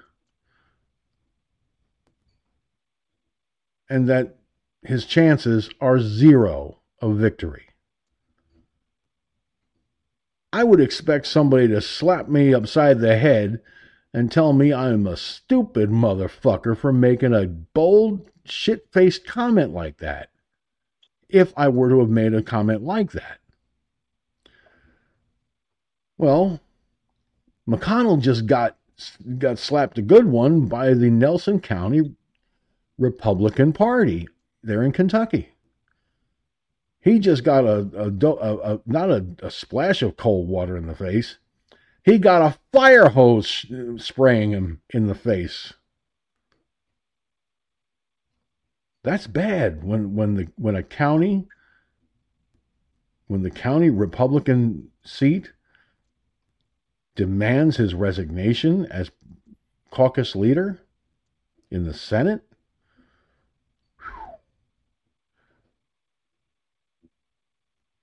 McConnell better pay close attention because his ass is grass and the voters are going to be the lawnmower. What do you say, Mike? Mm-hmm. Well, what Thrasher did is he played the role of your late mother and grabbed a frying pan and hit McConnell square in the back of the head. That's what he did. In Mom's case, that's one of these aluminum things. Just to defend my mother's that statement I make about my mother and the cast iron frying pan, she wouldn't hit me in the back of the head with it. She'd smack me on the ass with it. That's what she always said she would do if I didn't listen to her. So just want to clear that up, folks. Just want to clear that little ditty up there. Go ahead, Mike. But you see, that's what he did. And look, you're right. His ass is great. I mean, you look at all the Republicans that voted with the Democrats, right? And what has happened to them. I mean, they're getting censured by their state parties left and right, and they're basically done I'll give you a good example. Bill Cassidy. I voted for the man, twice? Once, twice, something like that. I'm not going to vote for him again. That's for damn sure. After what he did, And so, and he's been censured by the Louisiana Republican Party. And rightly so. And rightly so. And what's going to happen with that is that censure is going to cause him to lose his next election. Now, he's not going to get beat by a Democrat. I don't think the Democrats have the wherewithal to win that seat. It's a Senate seat, and it's been a Republican seat for, I don't know, 25, 30 years, something like that. So I don't think they're going to win that seat, but he's not going to be the senator from Louisiana anymore. It is what it is, and this is the same thing for this guy. Well, we call him the turtle at times, but for Chinese marrying shipping magnate guy into that family. Former majority leader, now minority leader, now going to be ex-senator McConnell. He needs to go, and he needs to go fast, and this is the start of it. And this is Kentucky. He could probably get away with it if he was in New York or California or something like that, but this is Kentucky, right? He is not. This is a Republican state. Trump won the state. Hands down, he won the state. He won that county hands down, and just like Trump won Louisiana hands down. All right. I mean, in a walk, he won Louisiana, and he won the constituency of that, which is I voted for the guy, like I said, and I voted for the other senator, but it is what it is, and these guys need to go. Yeah, he voted to acquit, but he would love. He's a swamp creature. He's been there forever. He would have loved to have been able to impeach the guy. I think because he knows what's happening in the back channels of the party, especially in the House with how Trump's got a lot of power going on now. Still has a lot of power going on, and he's going to remake the House into, I don't want to say his own image, but close to it, by supporting people against other people and other, that type of stuff. And he could do the same thing in the Senate. I guarantee you that when McConnell comes up, he's not going to win. I guarantee you that. Back to you, George. Well, I just wonder if the liberal press is pushing against him too. I don't have to wonder too much because NBC News put out the following headline. U.S. Attorney, FBI investigating Cuomo's handling of nursing home deaths. The U.S. Attorney in Brooklyn and the FBI have begun a preliminary investigation into the way New York Governor Andrew Cuomo. Now, let me open this puppy up. Now, this is NBC News, the same people that own MSNBC.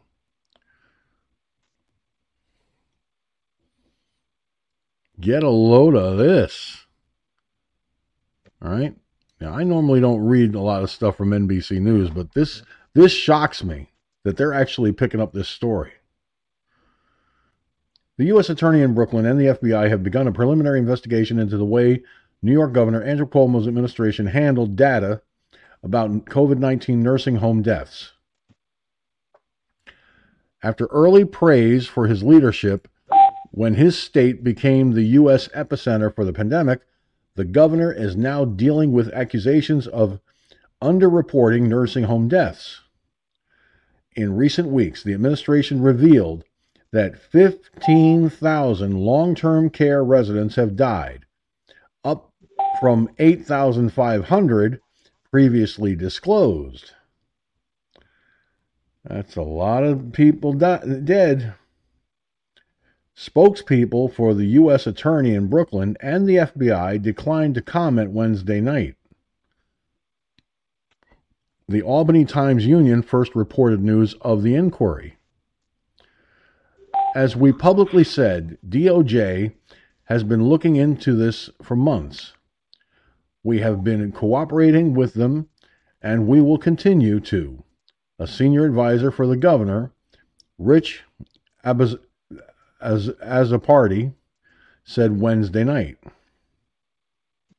Last month, State Attorney General Letitia James released a damning report that said the state health department underreported the COVID-19 death toll at nursing homes by as much as 50%. And last week, Melissa DeRosa, Cuomo's top aide, said that the state held off on releasing the fuller death count in August because of fears that President Donald Trump would use the information against Cuomo.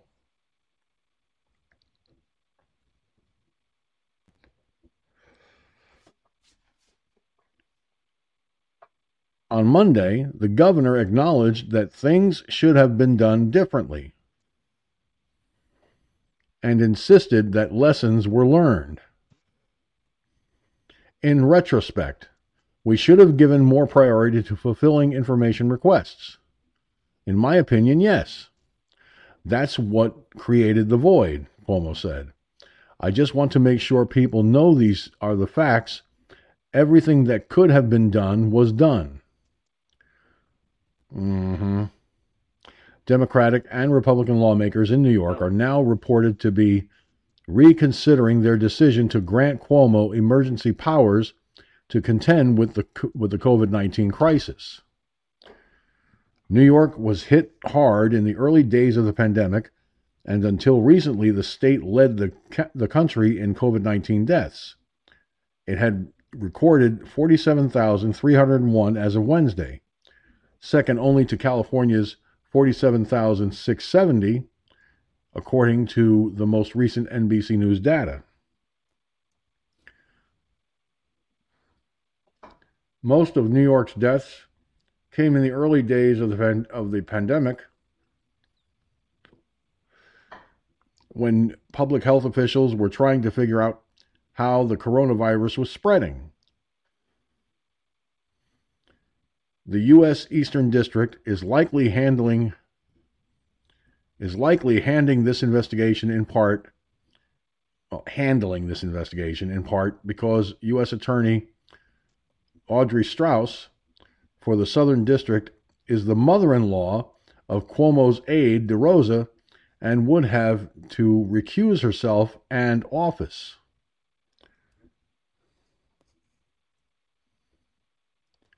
A spokesman for the U.S. Attorney Southern District also declined comment Wednesday night.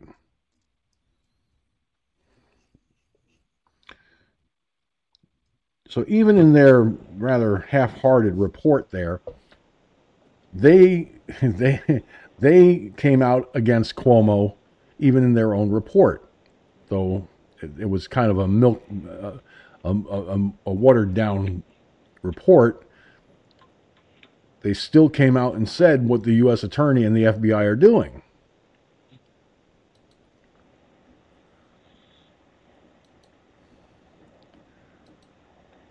And I lost Mike on the line. he decided to take off for the night.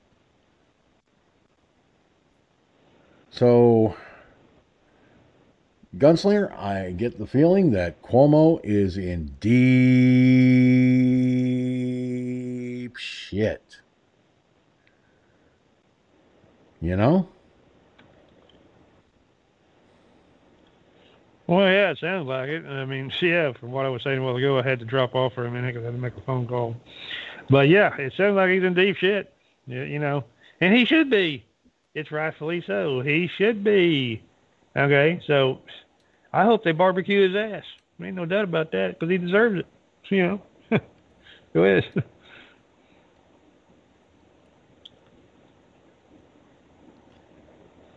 Yeah, well, that's the whole thing right there. You know, here's a guy who feigned leadership during this pandemic, only to be found out to be the mastermind behind sending COVID positive patients to nursing homes where they infected the nursing home populations and ultimately caused the deaths of those senior citizens. Now, I've been in contact. I've been tweeting responses to Janice Dean. She's a meteorologist with Fox News Channel. Since, you know, this whole not from the very beginning, but since her direct involvement in this whole sort of affair, because she lost loved ones like so many others did, because of what Cuomo had done. So I'm going to say something to everyone here in New York. It is my hope that someone, somewhere in the state of New York, up in Albany especially, that knows state senate, the state senators and state legislators of New York. My hope is that you get off that you don't let this drop, that you not only strip him of his emergency powers, but ultimately decide to impeach the little bastard. You know, that's the saying the Democrats used in 2020? No one is above the law? Well, guess what, Cuomo? Neither are you. You're not above the law. Not by a long shot.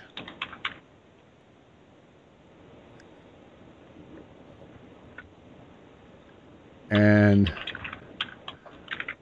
think about this. If he is impeached and convicted in a state trial, everything he did for all the years he's been in office could be undone, including and not limited to, I hope, the New York SAFE Act.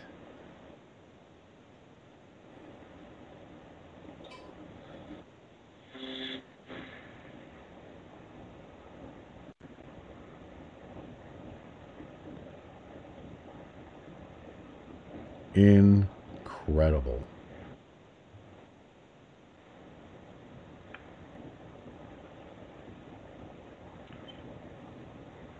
Well, I'm seeing a lot of stuff on Parler about Cuomo, and boy, is he getting his ass reamed.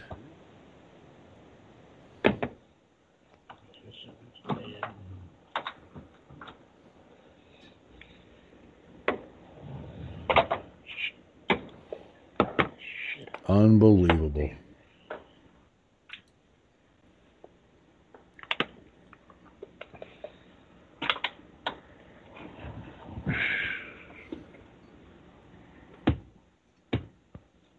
Now, you want to hear a really fucked up story, Gun?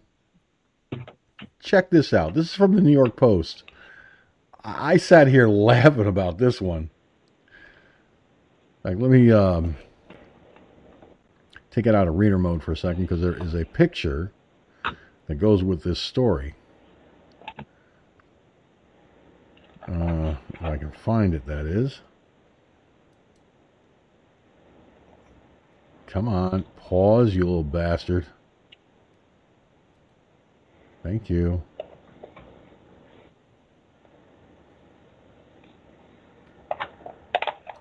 Now, I'm going to show this picture as I read this story. I guarantee, folks, you're gonna love this. So,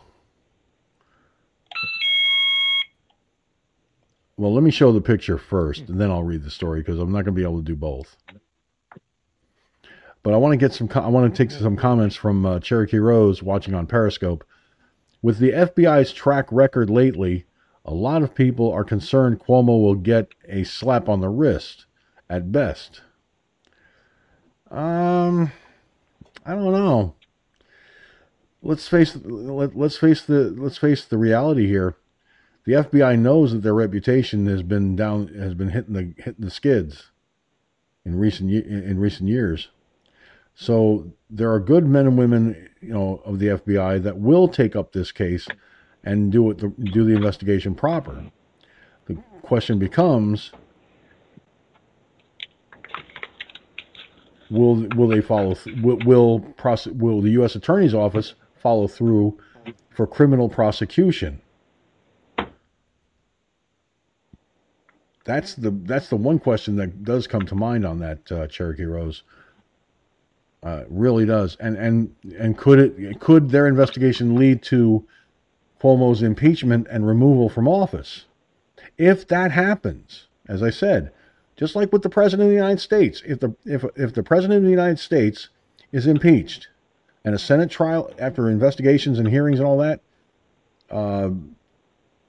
it's proven that the President of the United States did something criminal, and he is removed. That president is removed from office.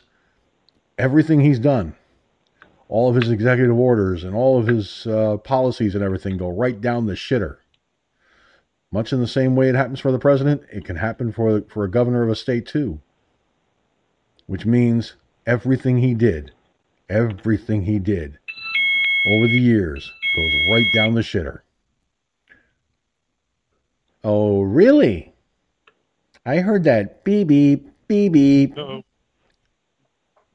What the heck was that?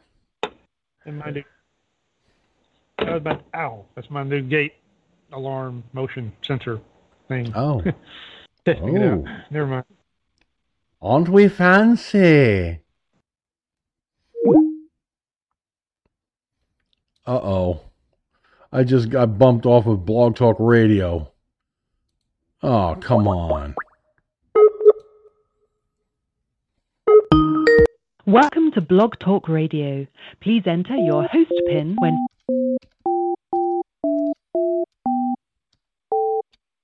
To start your show now. Since it appears you're calling back into a live show, we are reconnecting you now.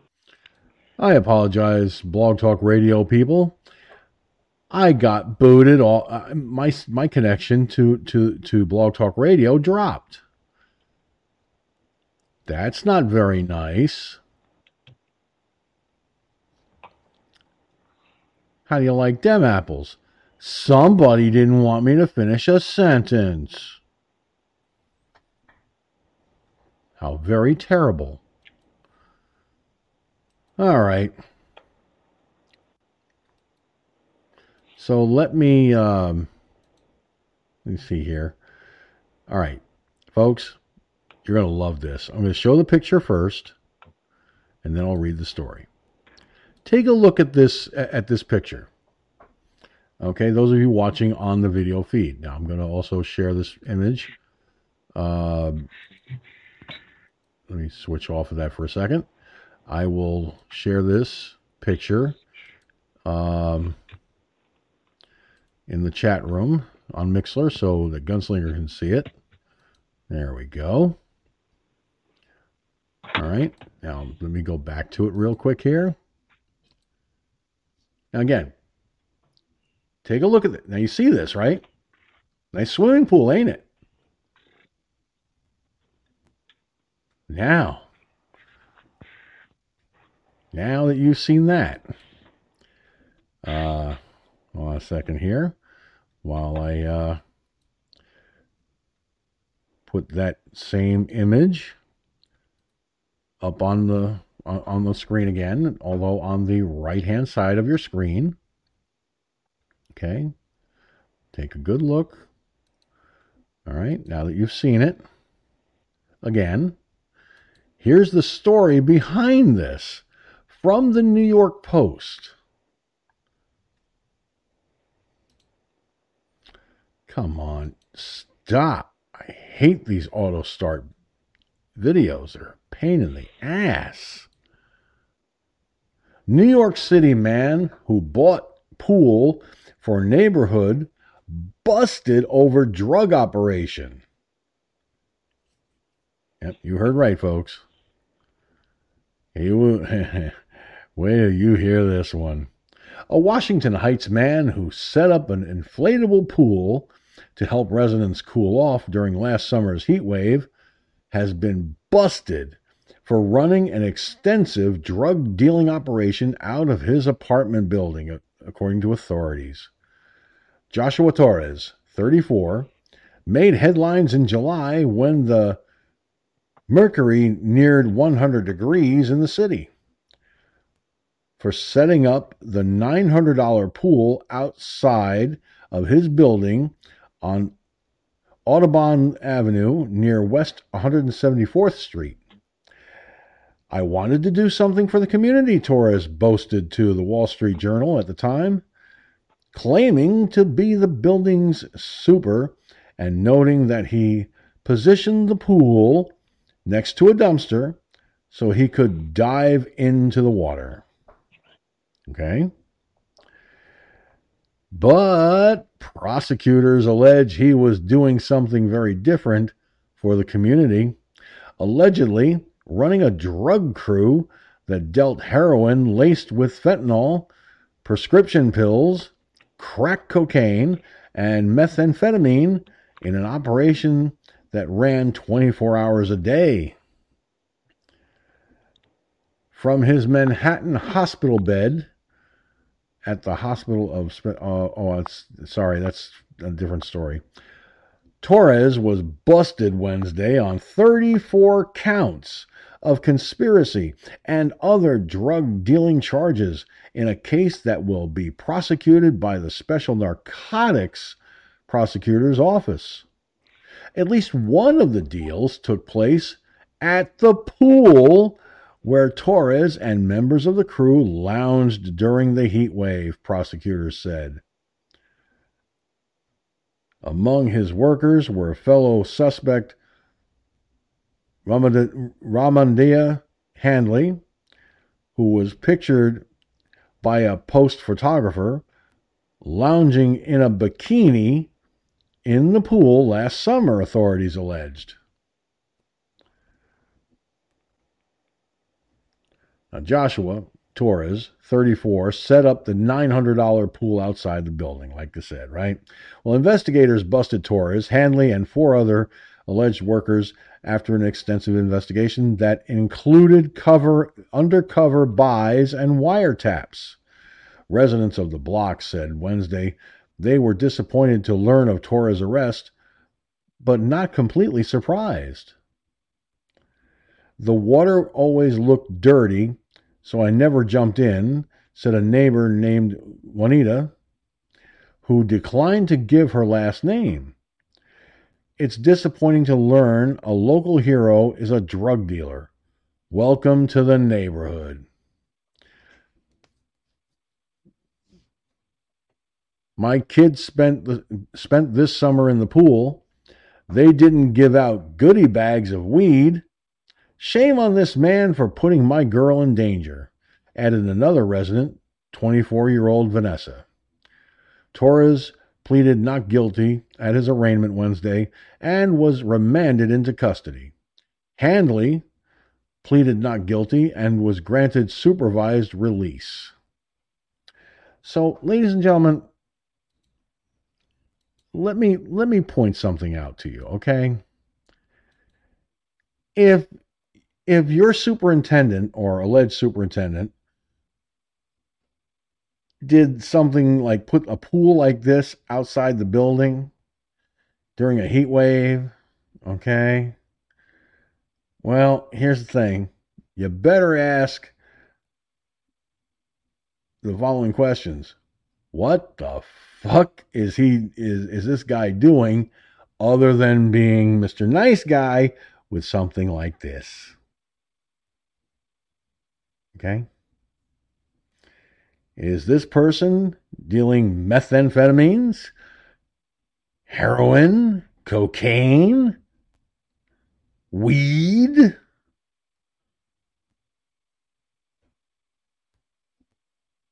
Yeah. A good deed does not overshadow criminal activity. What do you say, Gun?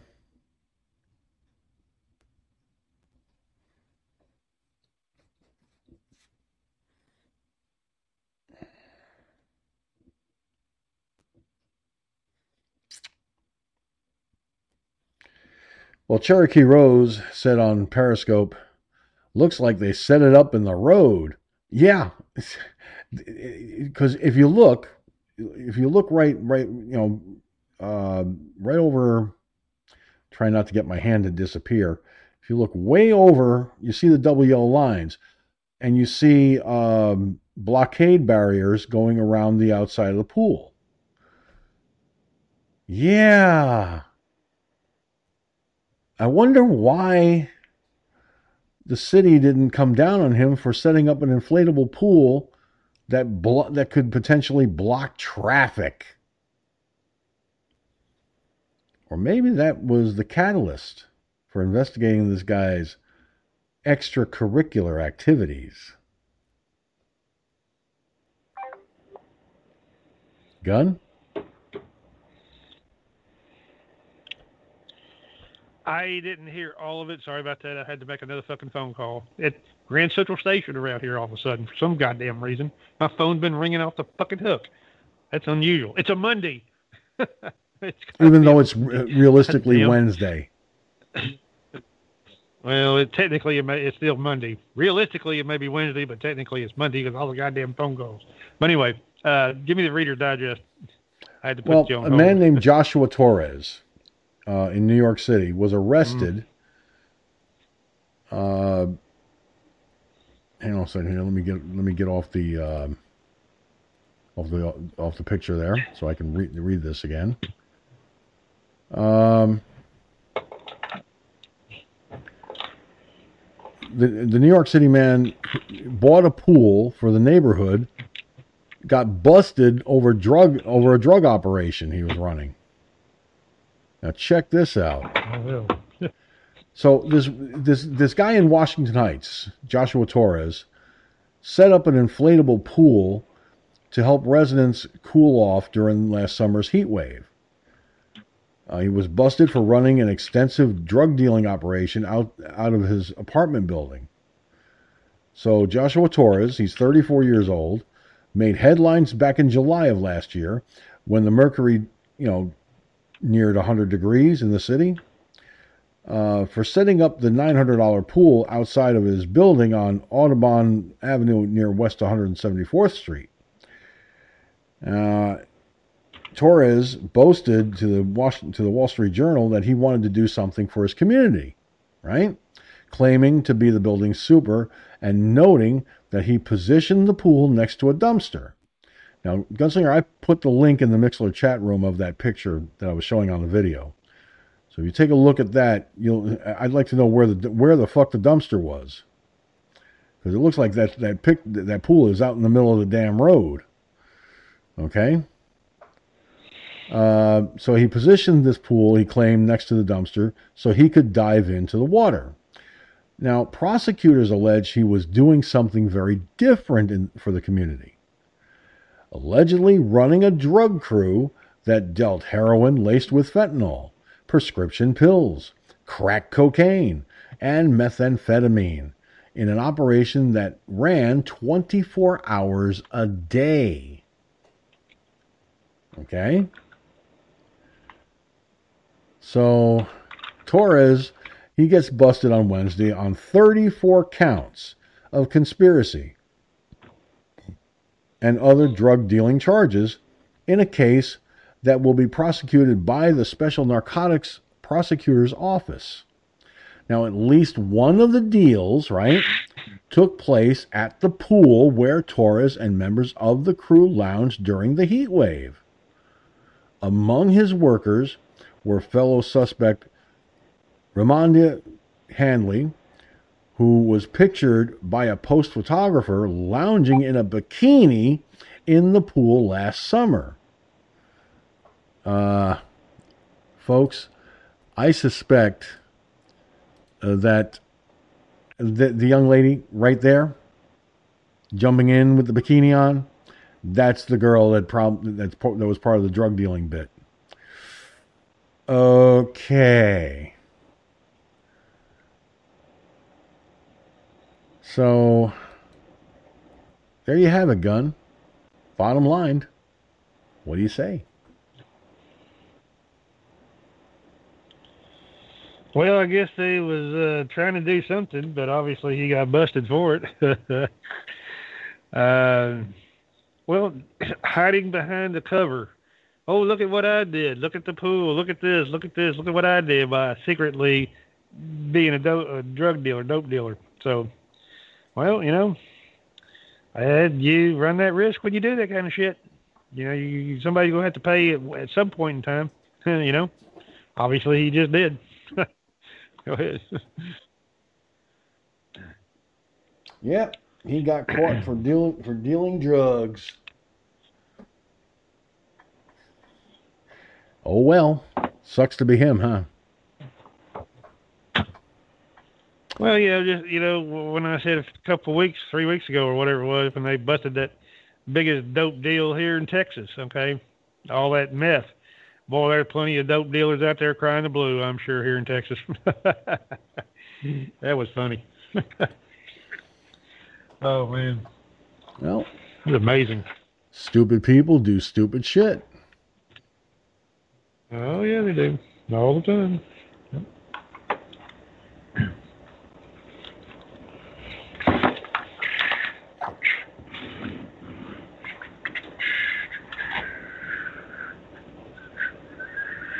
Well, now here's a pretty fucked up thing.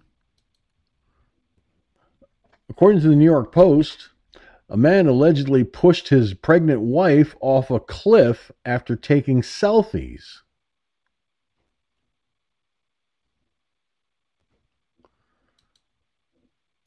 Yeah. Okay. Check this shit out. A Turkish man allegedly pushes his pregnant wife off a cliff after taking selfies, right?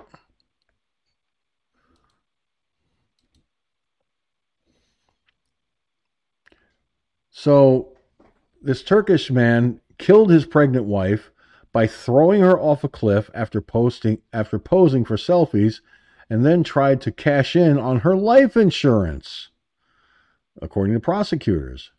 Hakan Aysal was arrested. Aysal, I think that's how it's pronounced, was arrested for murdering his 32-year-old wife, Semra Aysal, and their unborn baby during a vacation in Butterfly Valley in Mogla, Turkey, in June of 2018. Now, Aysal, age 40, reportedly shoved his wife, who was 7 months pregnant, off the cliff after they took pictures. She fell 1,000 feet to her death and was killed instantly, according to the outlet. After Surma's death, the husband then tried to claim a life insurance policy he took out for her worth 400,000 Turkish lira, or about $57,000 in U.S. currency. But he was denied due to a police investigation. Prosecutors charged the murder wasn't an accident and was premeditated because he wanted her money. A court has ruled that Aysal be remanded in custody for premeditated murder.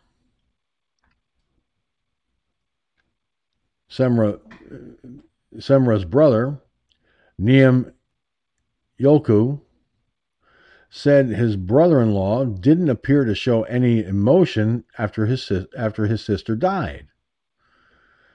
When we went to the Forensic Medicine Institute to get the body, Hakan was sitting in the car, recalled Yolik.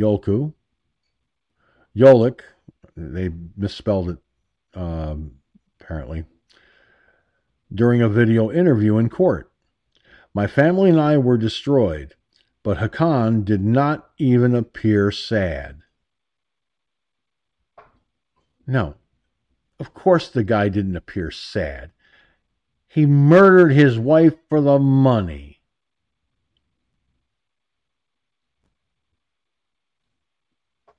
How stupid can people be?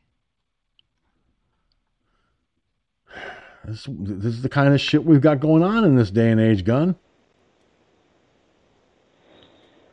Well, like I said, there's some stupid ass people out there. Dumb ass people, stupid ass people. You got one in the White House right now. Okay, so yeah, why not? I mean, boy, watch that first step. It's a doozy, baby. God damn, 1,000 feet down. Wow. That's a long drop. It is a long drop. I mean, it's can you imagine that? I mean, when I was flying back in the day there with a buddy of mine, we used to do what you call slow flight, okay? And we get up about 1,000 feet above the ground, okay? And Bob, that's his name, buddy, he's a pilot, and he would slow the aircraft down by, pulling the power out, and it would come within probably 40 miles an hour stalling, what you call stalling. The stall warning indicator would come on. And he said, first time he did it, I said, "Hey, can I open the door?" They said, "Yeah, you got your seatbelt on?" And I said, "Yeah." So I opened the door, and we're about 1,000 feet, and I'm looking straight down. I lean out, and I'm looking straight down, 1,000 feet. Well, you talk about taking your breath away. That's amazing. I said, "Kid, I'll shut my door now. Thank you." Even though it's a little airplane, you couldn't pay me enough to do that on a plane. Okay, sorry. Well, yeah, I thought it was. I mean, you ought to do it one time. I mean, I didn't think it was. I said, "Are you sure I can open this door?" I mean, we're up here 1,000 feet according to the altimeter there, and they said, "Oh yeah, open it up as long as you got your seatbelt on. You ain't going anywhere." So I go out there and lean out there and. Hello, birds. Even seen a flock of birds down there. Just be thankful that seatbelt didn't break. Well, yeah, that's true. But, there's a lot of things that could go wrong, Like I've always said, hell, you step outside your fucking door there and you can slip on the ice and break your neck. Well, there's a chance you took us walking out your front door, right?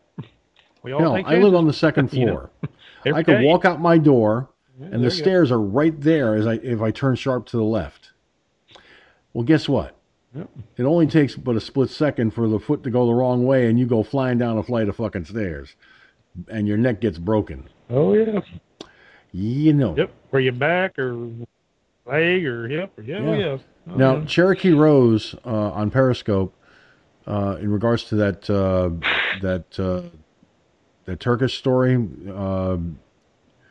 Where the husband killed his wife for the money. She says he's a dirtbag and should be executed. Well, guess what? I believe Turkey has the death penalty. I'm pretty sure of that. People are crazy over money. She said sad for the wife and her family. Yeah. And my heart goes out to that woman's family, for their loss. I mean, no human life. You can't put a $sign on a human life. I'm sorry, but apparently he did. How much did he say it was? In U.S. currency, it was $57,000, 400,000 lira. What a dickhead. Well, in U.S. money, $57,000 ain't a whole lot of money. Okay, really not. Okay. Well, in Turkey, 400,000 lira is probably a lot. Well, it's the same equivalent. I mean, it'd be $57,000 in American money, so it'd be the equivalent of wherever that is, 400,000, whatever. It's like Mexican money. I mean, shit, it takes a goddamn truckload just to buy something small down there. I know. I've been down to Matamoros one time, and they're always. You go down there and they can tell that you're an American. Okay. When me and a pilot friend, we drove down there to spring break one year. So we went across the border there, because I've never been into another country on that side. Been to Canada one time, but I've never been to Mexico. So we went over there to Matamoros. I think we stayed there like 2 days, drove around the city, out to the airport, blah, blah, blah. Man, they want that American dollar. I mean to tell you, they want that American dollar. And at the restaurants, or they'll try to give you the change back in Mexican money. And you have to say, no. I want American change. Because, the American dollar, even though it's a shitty over here, it's worth shit. Wow. I've never seen anything like it. I mean, that's crazy. Oh, tell me about it. Gunslinger, let me tell you something, pal, okay? I've got a friend, long before his wife passed away, okay? A friend of mine and his late wife, when she was alive, for their church, they went on missions to Mexico. Okay? And, they had a wonderful time, doing it. All right? But, I heard from a couple of people that went on those mission trips, you have to be careful. You know how they say if you go to Mexico, don't drink the water? Well, there's a reason for that. There's enough parasites in their fucking water to kill you. Okay? That's why when they went down there, they bought a shitload of bottled water. They went and got a truck, at least 2 truckloads of water. Well, van loads. And they went down there with bottled water, and they drank it sparingly. And you can get bottled water there too, but they figure buy it now and just keep it on hand. So you had, you would have like 2 or 3 bottles of water per day, depending on how hot it was.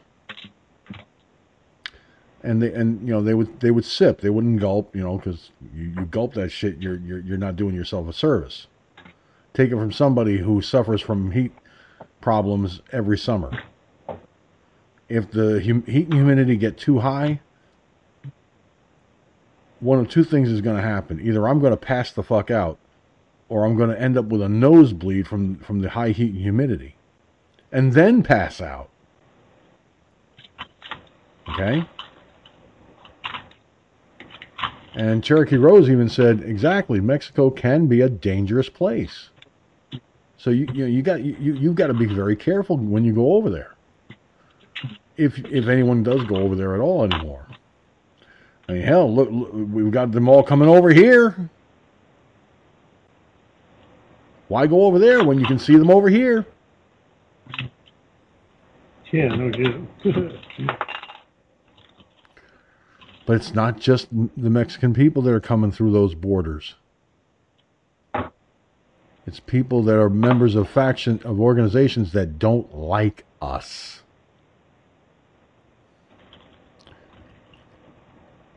Now, Cherokee Rose said she had a friend who drank water in Mexico, ended up sick. We laugh about it now, but it wasn't funny. It wasn't funny then. And no, I knew a guy who served in the Coast Guard.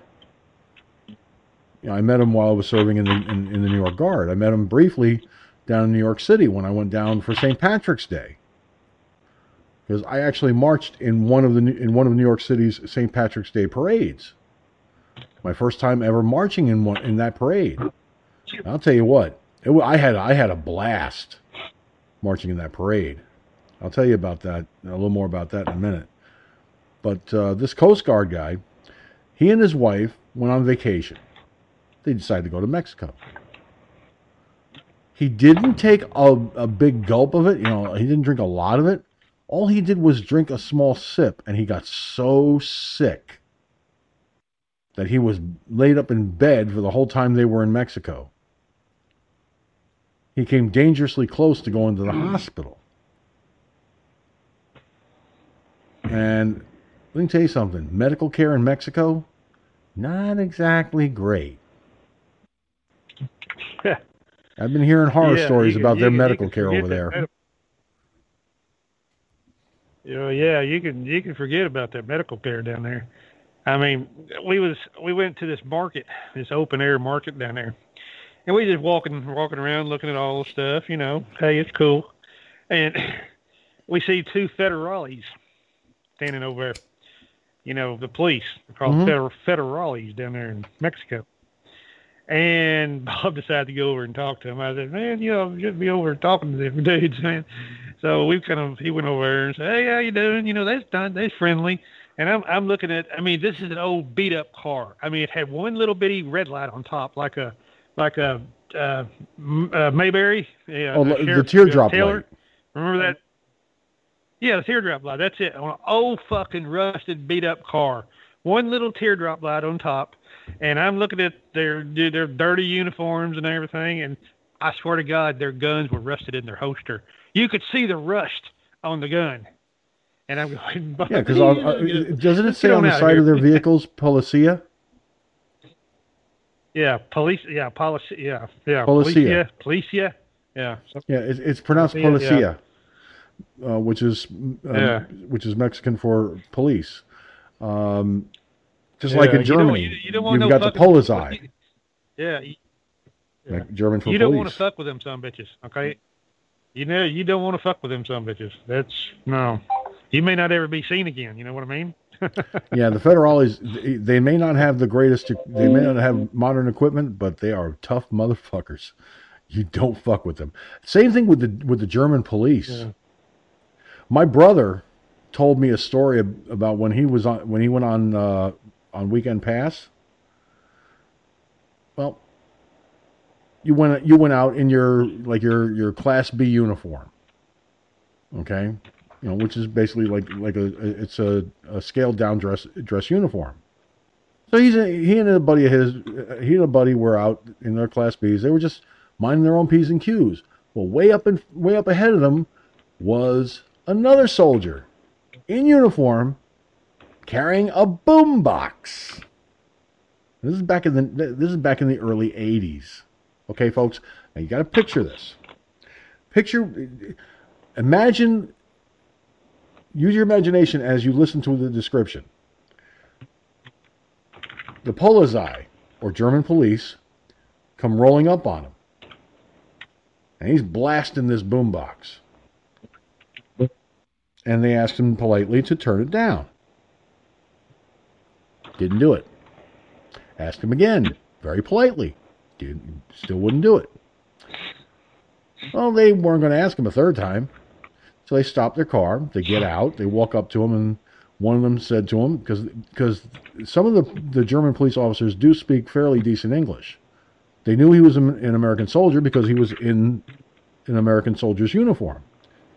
So the one cop looks at him and says, "Can I take a look at your radio? I've never seen one quite as nice as this." And he says, "Sure." The cop gets a hold of it. He looks at it. He's looking at it. You know. Smash! Shatters it on the street into a million fucking pieces. And then they arrested the soldier. And all the while they're arresting this poor bastard, he's going, "You can't do this to me. I'm an American soldier. You can't do this to me. I'm an American soldier." All the while they're putting him in the patrol car. And the other officer, while one's putting him in the back seat, the other officer turns to my brother and says, "Are you and your friend with him?" And my brother looks at the cop and says, "Nope." And the officer goes, "All right, have a nice day." He goes back, gets in the car. They take the soldier to jail. That soldier did not see weekend pass after that. He was lucky he didn't get dishonorably discharged. But when my brother told me that story, I damn near fell out of my chair laughing. You do not fuck with police in foreign countries. You fuck with them, you are asking for absolute disaster.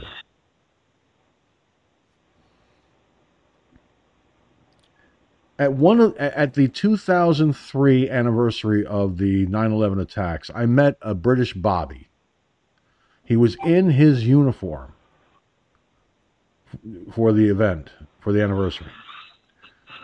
And I got a chance to talk with the man. Of course, the initial conversation started out a little, well, kind of off.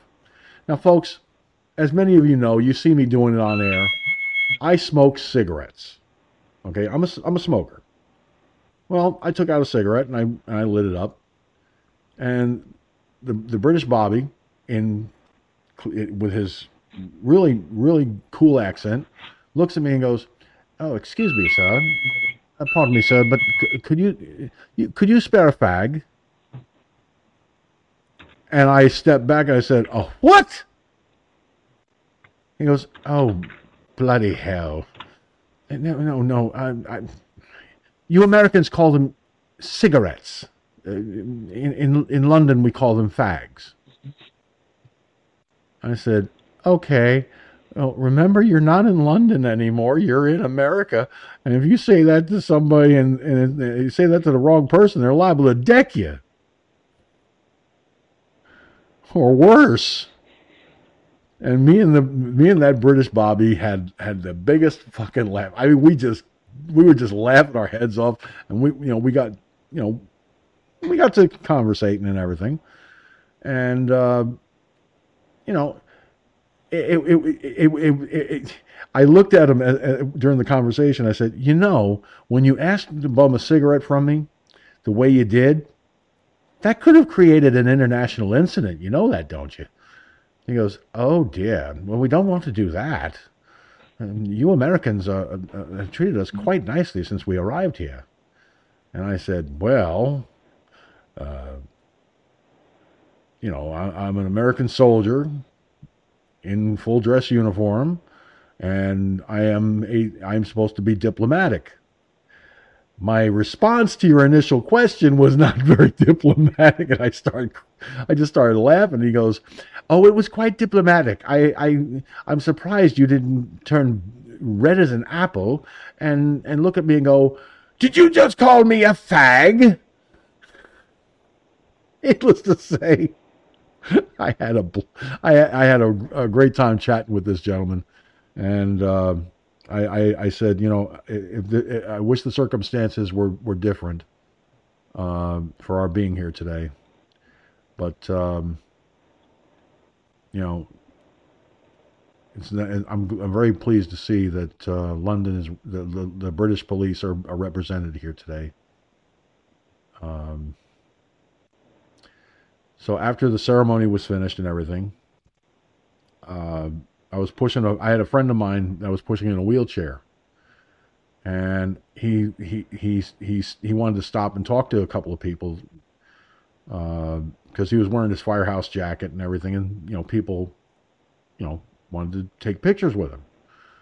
Well, I didn't want to get in the pictures. I figured that's for him. That's for him. Let him have his day. Let him have that moment to himself. And I walked up to the British officer and I said, "Listen, we're getting ready. We're going to be leaving to go back home, but we're going to stop and have a bite to eat. Would you like to join us?" And the officer said, "I wish I could, but unfortunately, from here, I'm going straight to the airport. I have to travel back to London." He had only arrived in New York City that morning for the ceremony. He arrived. He got off the plane, showed up at Ground Zero, stayed for the ceremony, and then had to head right back to the airport to fly back to London. I felt bad for that guy because that's a long time to be awake without any kind of real rest in between.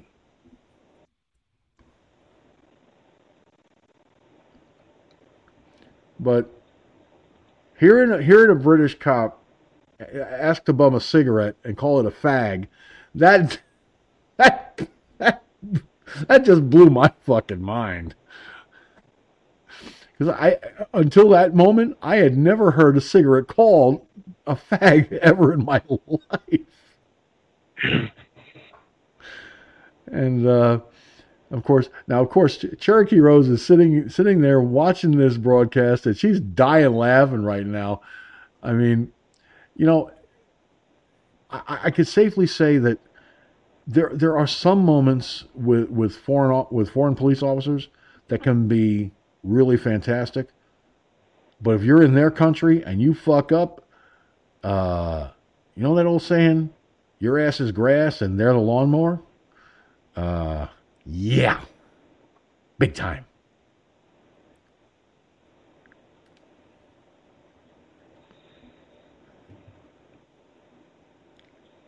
So all I can say is, folks, if you travel to a foreign country, mind your P's and Q's. Remember that you are a visitor, you are a guest in their country. And if you fuck up, you're toast.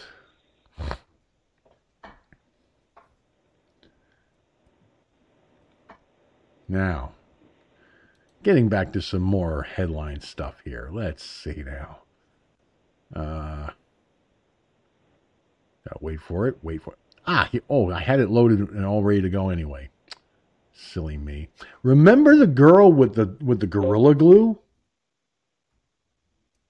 She finally got the Gorilla Glue out of her hair. But there's more to the story, folks. It's like the guy said on radio, on regular terrestrial radio, and the hits just keep on coming. Yeah. Let me put this cigarette out here.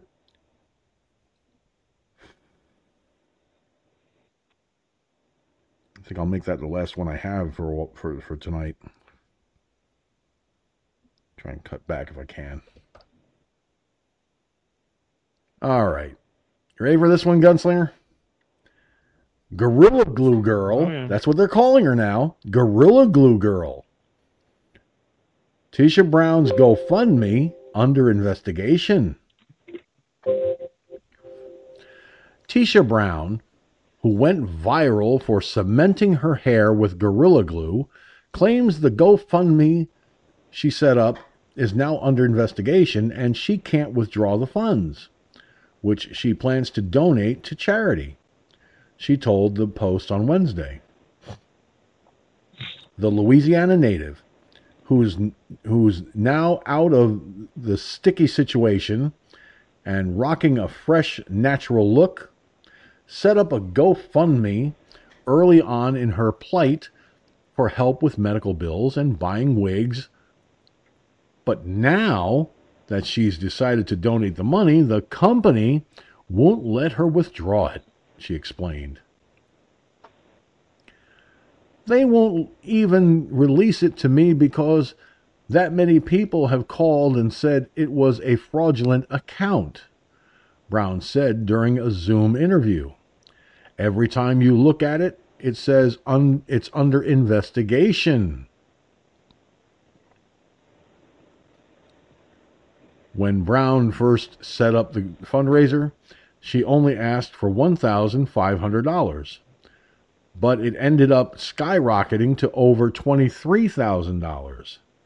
Now that she's cemented her viral fame with a celebrity management team and a merchandise line, she decided she wanted to give back the cash.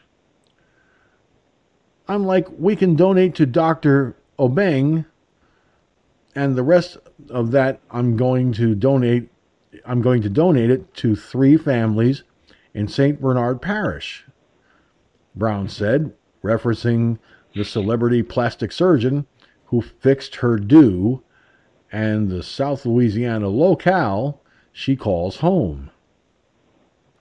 that's going to be pretty upsetting, because who are y'all to say, this was a fraudulent account? For one, Dr. Obeng brought me from St. Bernard Parish to Hollywood.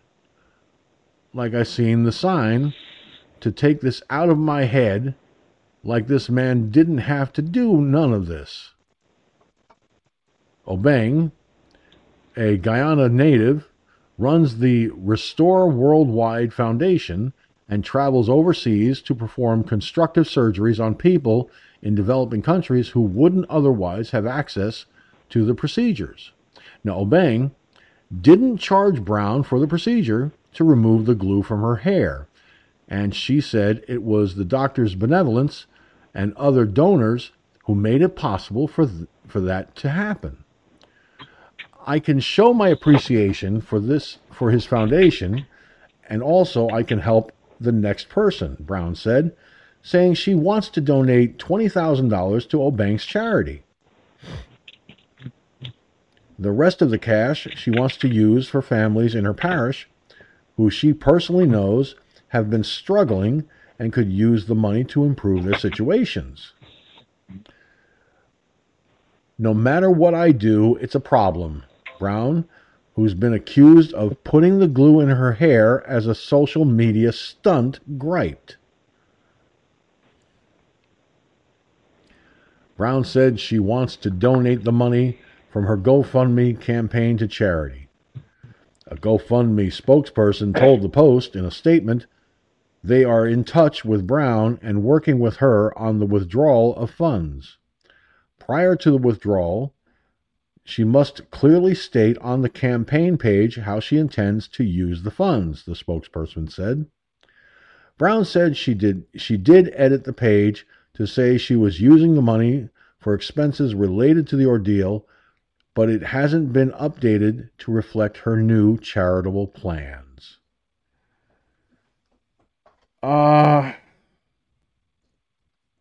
Okay, first of all, let me scroll back in here.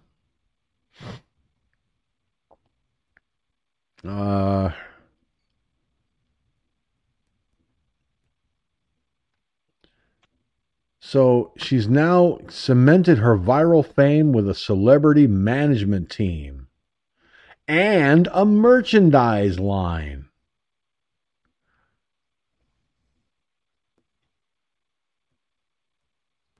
Why do I get a feeling that this whole thing was a setup? That she was stupid enough to put the glue in her hair just to become famous and get all these little perk ideas like a celebrity management team and a merchandise line.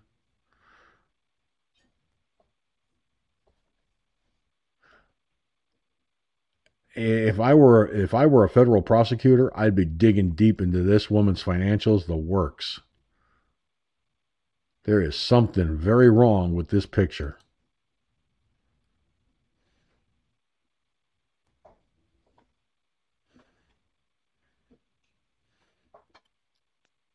Now, Cherokee Rose said on Periscope, I cannot believe she had a GoFundMe. Wow, $23K. Wow, great surgeon donated his services. And the last thing that Cherokee Rose said was, yep, set up. In the words of Mr. Rogers of Mr. Rogers' Neighborhood, can you say total setup? Sure, I know you can. Go ahead, Mr. Gunslinger.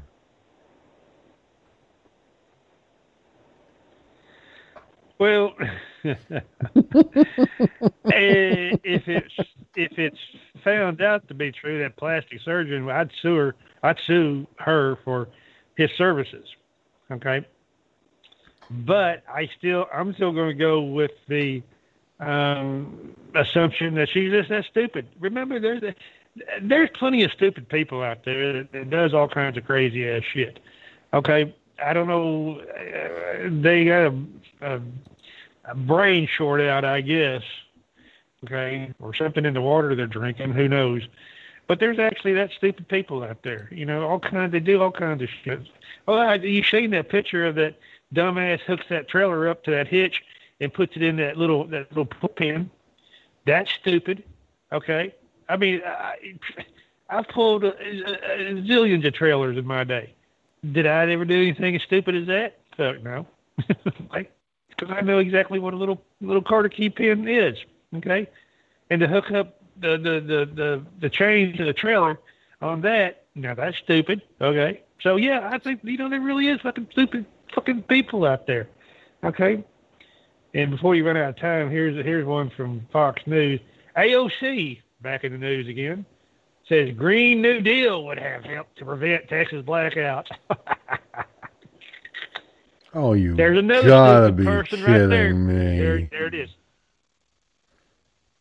Where'd you put Put it? it in the chat room. Hang on. I'm okay. fixing to put it in the chat room right now. Okay, I gotta see this. From Fox, but I'm not exactly thrilled that it's coming from Fox, but you know what? That's okay. We can get a laugh from it, I'm sure. I'm sure. There's a video, so I gotta try and stop the video from playing so it doesn't interrupt me. Give me a moment while we wait for that. Come on. Oh, when things don't go quite right. Come on, hurry up. I feel like the Jeopardy theme should be playing at this point. Do do do do do do do. There we go. Thank you. Reader mode, please. AOC says Green New Deal would have helped to prevent Texas blackouts. Are you fucking insane, lady? Rhetorical question, not really requiring a response. Representative Alexandria Ocasio-Cortez, or asshole on crack, as I like to refer to her as, said passing the Green New Deal would have helped to prevent the devastating power outages in Texas that have left millions struggling to find warmth in their homes amid a brutal winter storm and record-shattering cold temperatures. Ms. Cortez said in a tweet on Tuesday night, the infrastructure failures in Texas are quite literally what happens when you don't pursue a Green New Deal.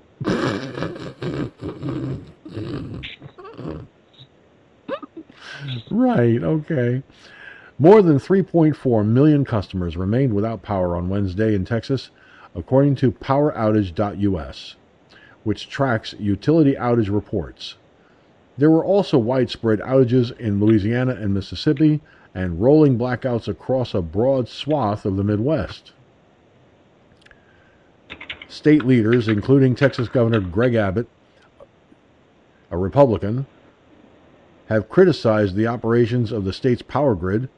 Abbott on Tuesday called for an investigation into the group that manages the power grid in order to prevent more such outages.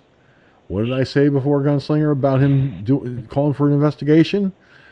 Looks like he's going to do just that. The Electric Reliability Council of Texas, or ERCOT, has been anything but reliable over the past 48 hours, Abbott said. Far too many Texans are without power and heat for their homes as our state faces freezing temperatures and severe winter weather. This is unacceptable. The governor said he wants to get a full picture of what caused this problem and find long-term solutions.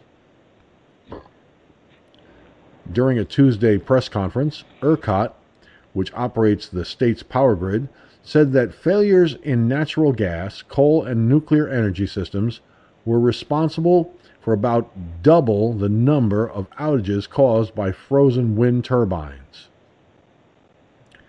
At least 20 people have died as a result of the storm or its aftermath. But Ocasio-Cortez said policy failures, such as the lack of investment in the nation's crumbling infrastructure, political leaders who do not believe in climate change, and the abandonment of low-income, minority, and indigenous communities are to blame for the dire situation. She added, weak on sweeping next-gen public infrastructure investments, little focus on equity, so communities are left behind, climate deniers in leadership so they don't long prep for disaster. We need to help people now. Long term, we must realize these are the consequences of inaction. Now, Ocasio-Cortez unveiled the Green New Deal in 2019 alongside Senator Ed Murkey, Democrat from Massachusetts, while dictator Biden has not endorsed the ambitious proposal which calls for net zero greenhouse gas emissions by 2030. He has described it as a crucial framework to his plan. Other notable Other notable goals proposed in the resolution include investing in new buildings to achieve maximal energy efficiency, spurring massive growth in clean manufacturing in the U.S., and providing high-quality health care for all Americans. So far, Biden has signed an array of directives intended to address climate change, including pausing new federal oil leases, rejoining the Paris Climate Agreement, eliminating lucrative subsidies for the fossil fuel industry, revoking permits for the Keystone XL pipeline, and converting the government's fleet of vehicles to electric power.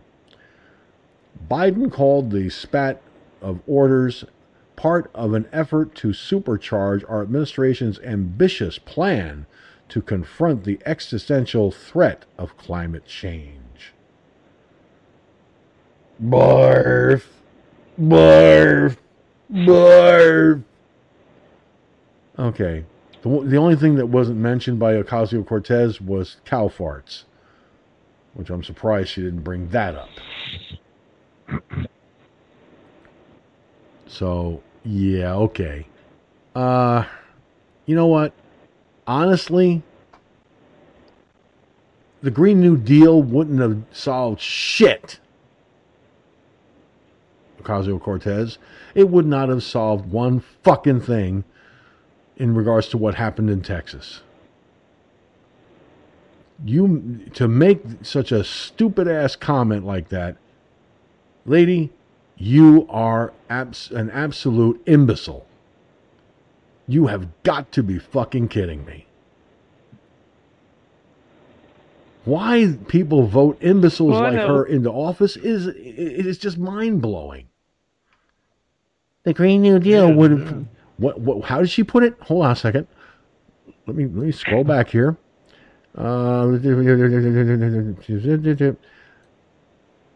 Passing the Green New Deal would have helped to prevent the devastating power outages in Texas. No. It wouldn't have. This from a woman who didn't even know what a garbage disposal was or how to work it. Are you kidding me? Give me a fucking break. Go ahead, Gunn. Well, we could always put her big mouth to good use. We could hoist her ass up in a fucking helicopter and let her blow that bullshit on them fucking blades that are frozen on those wind generators, that green energy. Maybe all that hot fucking bullshit might melt maybe a square inch of the blade surface. Well, then we'll maybe let her fart on the goddamn solar panels out there. Maybe it'd melt the ice off. But other than that fucking idiot's a fucking idiot. Yeah. Yeah, I mean, her comment on Twitter Tuesday night, the infrastructure failures in Texas are quite literally what happens when you don't pursue a Green New Deal. Do you have any idea what the fuck you're even talking about, Ocasio-Cortez? Do you have any idea what the fuck you're talking about? Because it sure doesn't sound like it to me. You sound like a person with a paper asshole. Every time you fart, you rip the fucking thing apart.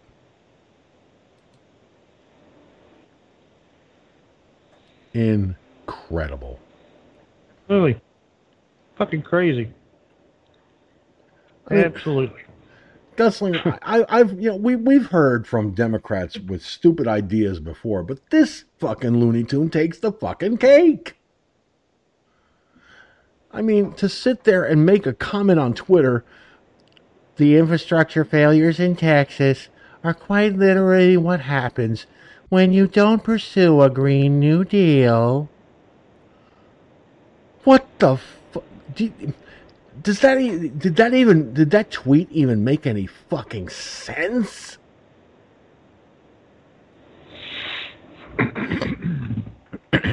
Didn't make sense to me, I know that. Well, it would make sense to her because she's a fuck up. Okay, everything that they do or they say or they want or they think that they know it all is a fuck up. They don't know what the hell they're talking about.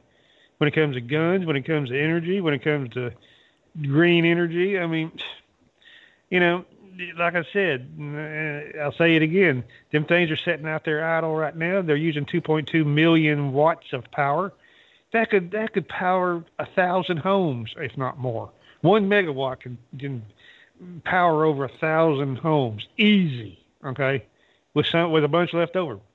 But yet they're sitting out there doing nothing, and they're costing. So the Green New Deal will cost you money instead of fucking saving you money. And look at the cost of them damn things: $70 million a piece. From groundbreaking up to final thing.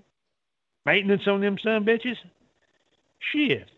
Go look on YouTube. Look how them things are put up and what the kind of maintenance they gotta have. Shit, that's Green Deal, and not including that the fucking diesel motor it takes to turn them son bitches to get them started.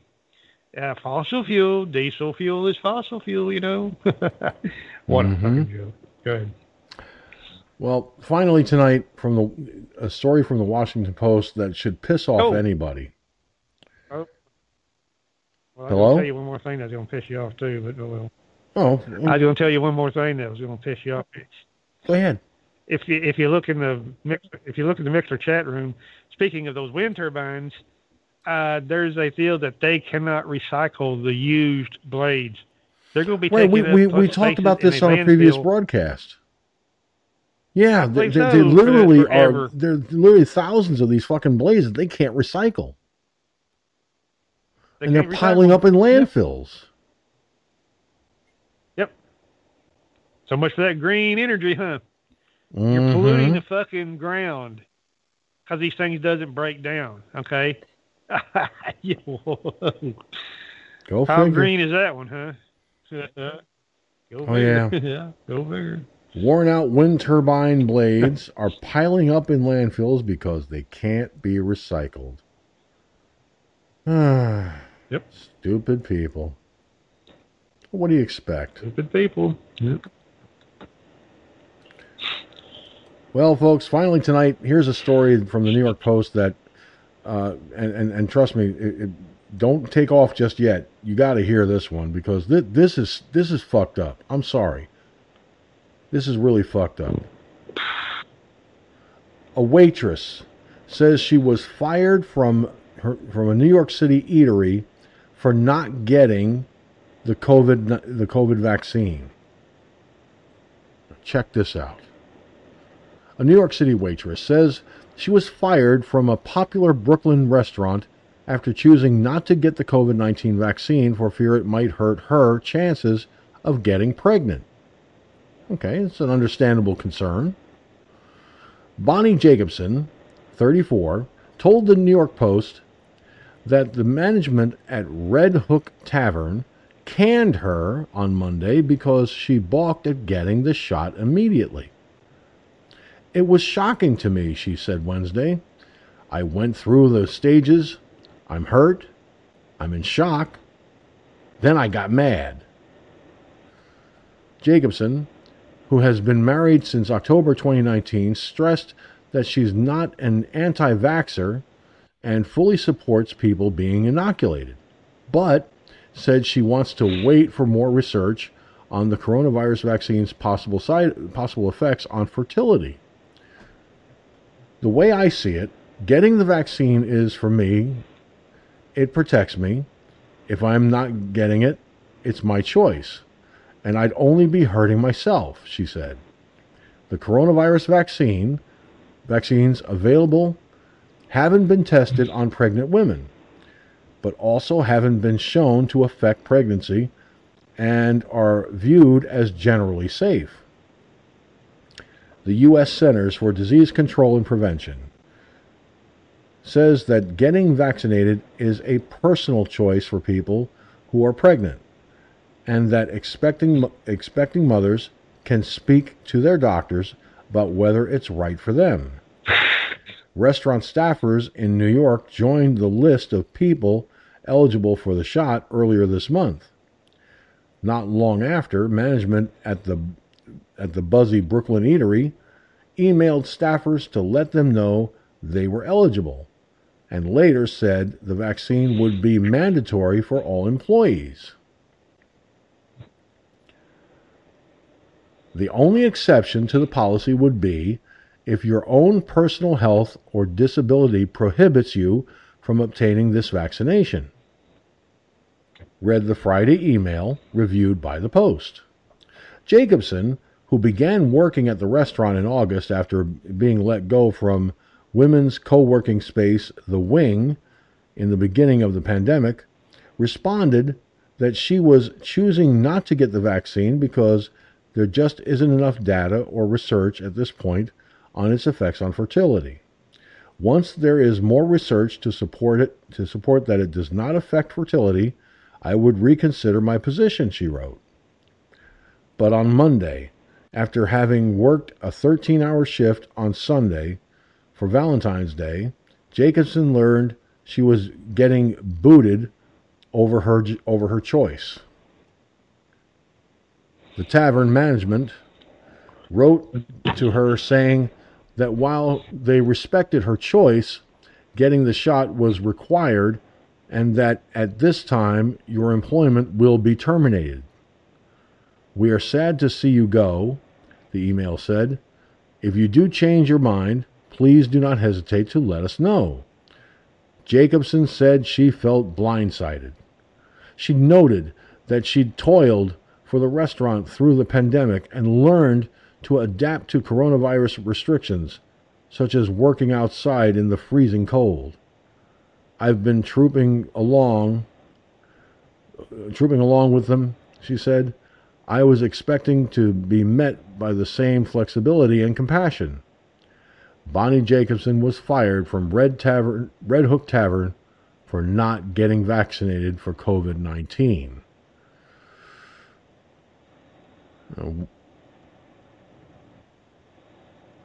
Bonnie Jacobs, I'm sorry, but that's all right. Look, the restaurant was contacted by the U.S. Centers for Disease Control and Prevention, and they said that getting vaccinated is a personal choice for people who are pregnant, and that expecting mothers can speak to their doctors about the choice. Now,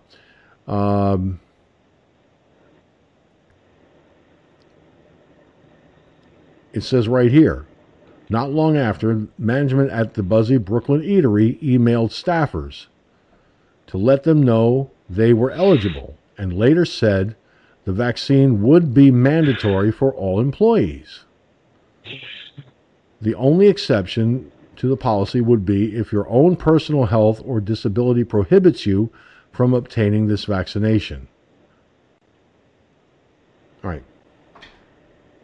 I've been in a position of management when I was working. Never had to deal with this kind of a situation. But based on my experience in management in the past, what I think is kind of crucial right here, and what Miss Jacobson, may not have seen, is that the restaurant she was working for said it's mandatory to get the vaccination. The problem with the restaurant has is that they're trying to force people to. They're telling people you have to get vaccinated. Ignoring a person's concerns is not legitimate reason for termination, in my opinion. She has concerns about how this vaccine might affect fertility. Now, that is something to be, for women to be concerned with, obviously. They have every right to be concerned. What I have a problem with, and what I believe is the overwhelming issue now, is why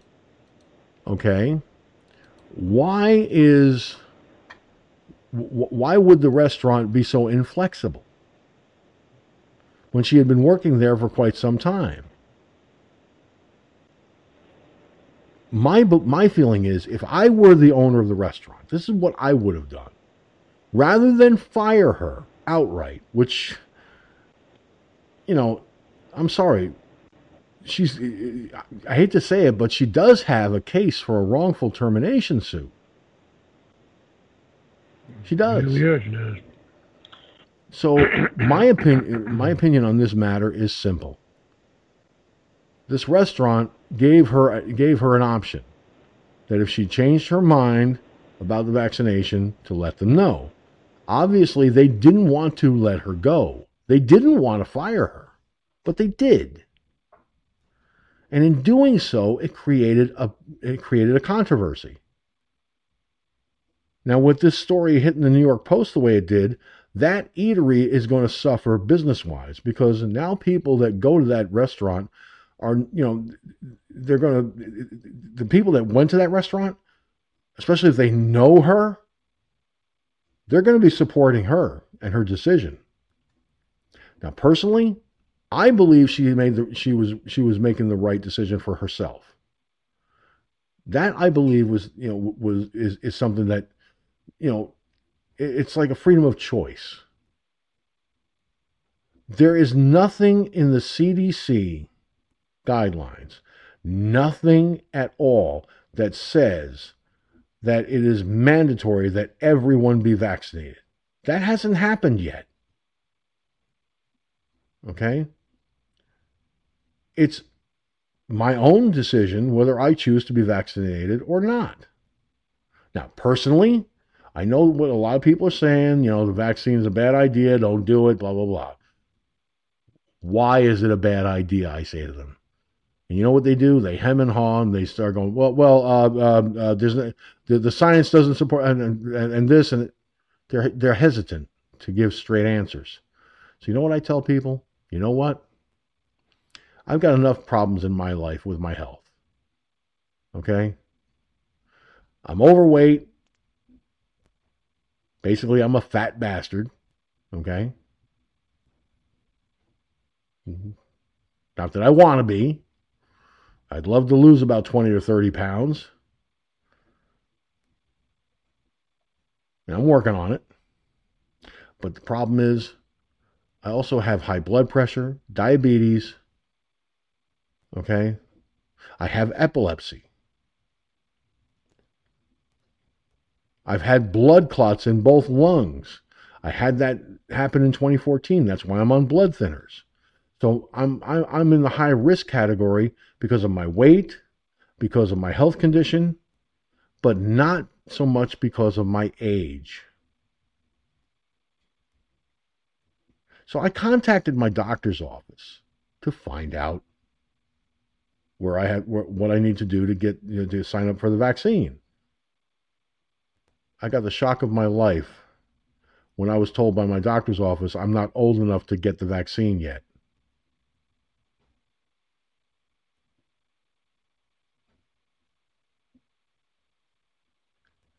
What the hell you mean you ain't old enough? They give it to fucking kids, for God's sakes. Well, guess what? I have to be. Wow, I have never to heard be of at that. least 75 to get the damn vaccine. Oh, bullshit. They giving that shit to like I That's said, they're what giving the it to state kids, of for New God's York is sake. doing to us. Boy, Children shit. and Wow. and adults age 75 minimum. But there That's are people fucked up. that are under the That's age of 75 that get them too. So I don't know what to believe at this point. I really don't. Well, hell, you fucking your firemen, your first responders, your My- EMTs. I'm sure the nurses, My doctors. first responder status as a volunteer fireman, let's bear in mind, yes, I'm a first responder. I am a volunteer fireman. But I'm a volunteer fireman in Westchester County, not Dutchess County, where I reside. Well, hell, that shouldn't make any difference if you lived on. If you Actually, lived it in does. Timbuktu. Jurisdictional position. Because when I go to sign up, let's say I go to sign up to get the vaccine in Westchester, okay? And I put down my address as Poughkeepsie, New York. That's Dutchess County. That's not Westchester County. They're going to turn me away right then and there because I don't live in Westchester County. Yes, I'm a first responder in Westchester County, but I'm not a resident of Westchester County. You have to sign up where you reside, not where you're a first responder at. Well, So if you live in one again. county and you're a first responder in another county, well, guess what? The bottom line is my residence takes precedent over my first responder status in the other county. As strange as that may sound. And that's not just with this vaccine either. Well, here's my final words on that, and then I got to run. But I would go to another state if I was going to get it, and they did what you're saying they're doing in New York. I'd go to another state and get it if I was going to take it. Okay, if that's a big if. Okay, but for people that wants to take it, hey, free choice, whatever. Okay, if that's the case, I'd get on a train, go to another state and get it, come back. Fuck you, motherfuckers. Okay. Problem is, it's your choice. Here's the problem, Okay? Gunslinger. You run into the same problem of residency. Well, it would depend. I don't know. I mean, you'd probably find some place down there that they'd give you a shot. They're wanting to shoot everybody up, so I don't think that'd be a problem. Like I said, you could be from planet Mars. Hey, I'm the Martian from Mars. Can I get my shot? They'd probably give it to you. It was only my fucking hospitals. They're in it. Because every time every time they poke your ass, they get money. They do. So they're going to turn away free money. Come on, shit. Well, it's all about money. Remember? You want to hear something really screwball? Remember when I was having trouble with my gallbladder back in November? Okay. In order to be admitted to the hospital, I had to submit to a the COVID-19 rapid test, where you get the results in an hour. Okay. All right. Now the nurse, she comes in with with all the stuff for the rapid test, where they swab the inside of your nose. And I looked at her and I said, "What's that for?" And she goes, "Well, if you're admitted, you have to submit. You have to be tested for COVID-19." I said, "And you're going to do that when?" She said, "I'm going to do it right now." I said, "I'm not. Am I being admitted?" She goes, "Well, no, not yet." I said, "Well, then, until the doctor says I'm admitted to this hospital, I ain't taking shit." "Well, you have to take." I said, "No, I don't have to take the damn test until I'm admitted. You said so yourself." And we got into an argument over it. Finally, I got pissed off. I said, "You know what? Fuck this.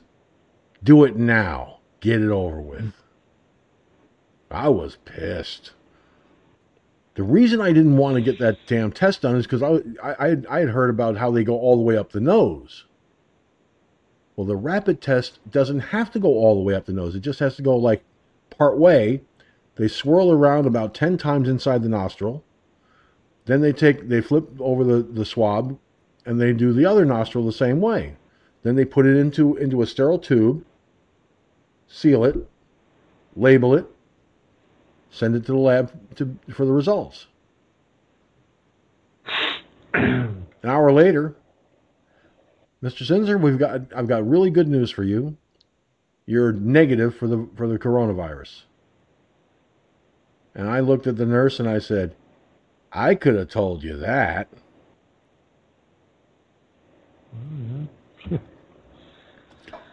Anyway, I'll talk it later. Bathroom's calling. Yes. And unfortunately, I did not get a power nap for my show tonight, and I do need to go and get some sleep. So, Gunslinger, thanks a lot for being here. I know you got to hit the head, so I'm not going to even ask you about a final thought for tonight. Save that for tomorrow night. In the meantime, thanks, buddy, for being here. Thanks to Cherokee Rose, Iggy Mom, Mike from Louisiana, and, of course, all of you watching and listening by archives. Remember, you can go to rumble.com/TheFFNOIBN.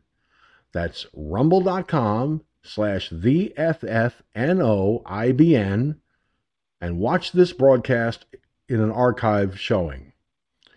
Also, as of tonight, I posted the links on FirefoxNewsOnlineProductions.com, where you can go to get the links for the live broadcast.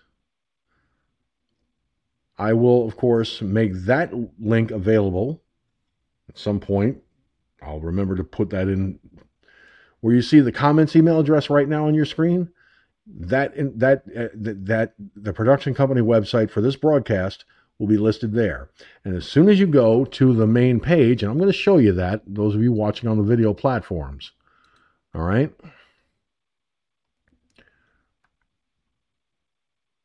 This is the one nice thing about doing video productions like this. I can show you this stuff right now. Now let me kill the logo because it's blocking some stuff. All right. This is the production company page for Firefox News Online. All right.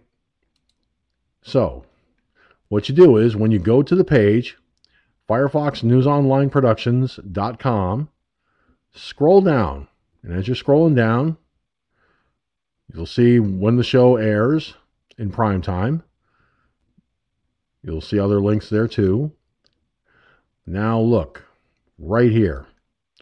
To find the broadcast locations of the Firefox News Online Internet Broadcasting Network, click on any one of the links and they will take you to the page that has the night's links for the live broadcast.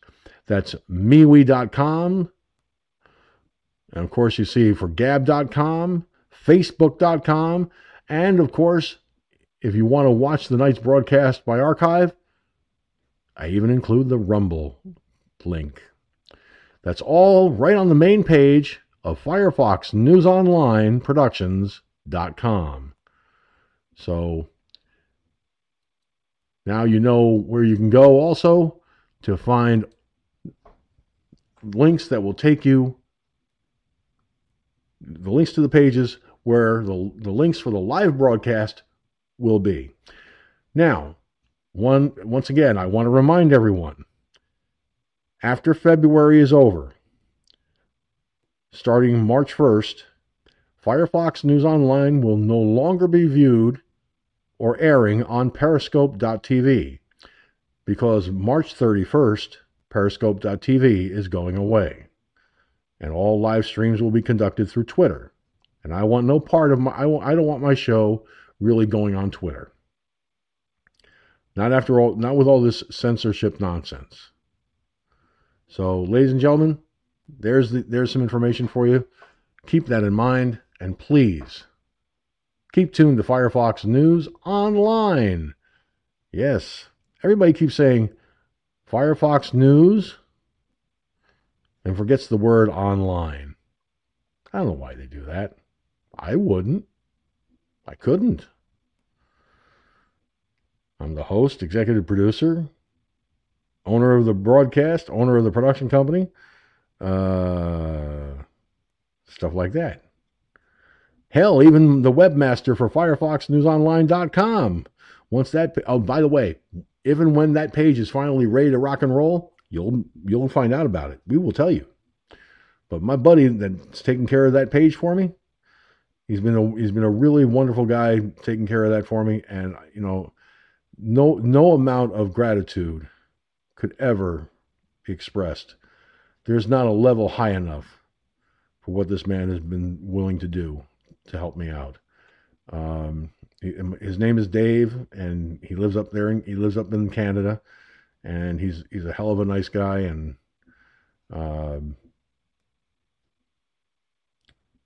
when it comes right down to it, folks, this broadcast has a lot of friends, and I'm grateful to all of you who watch and listen to this broadcast each and every day of the week that we're on the air. Like I said at the beginning of this broadcast, I can't imagine ever reaching the level of Rush Limbaugh.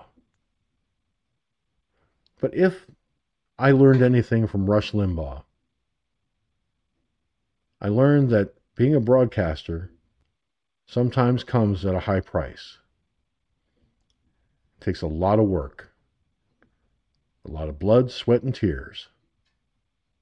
I fought long and hard to keep this broadcast alive, even when I was homeless at one time in my life. But no matter where I've gone, no matter what I've done, Firefox News Online continues to broadcast each and every week. There are some weeks I have to take a night off because I'm not feeling good to the point where I can't really talk, or because I've got my voice is all gravelly and I'm barely able to stay awake, and because I'm that sick. And there are times when I have to take the night off because the next day I have medical tests to take, and I need my night's rest for that. Whatever the case may be, I always do this show. And sometimes I'll even do it on a night that I'm normally not on the air, to try and make up for the day I had to miss. I'm willing to do whatever I have to in order to bring news and information and topics to the forefront. That's what this show is all about. It's also about giving the American people a voice, a chance to be heard. And that's what I do here. That's what I'll continue to do. As the CEO of Firefox News Online Productions, the owner of the production company, the host of this show, the whole 9 yards. Yes, I do wear a lot of hats. But there's one hat that I wear most important of all. And that's the hat of a person who loves his country and is willing to sacrifice each and every day so that the truth is put on the table right before your eyes. I'm George Sinzer, and for the comments I've made, that's the way it is from my perspective. You all be good, and if you can't be good, be careful. If you can't be careful, please, for the love of God, do not name it after me. That's all I ask. Until next time, America, take care. God bless. Be well and be safe. And to the family of Rush Limbaugh, my heartfelt condolences on the loss of a wonderful man who inspired me to be the broadcaster I try to be every day. I may never get to the level of excellence that he provided, but I like to think that I try every day, and that just trying to be a good broadcaster is enough. Good night, America. And with that, It's time to close this puppy up in the usual manner with the usual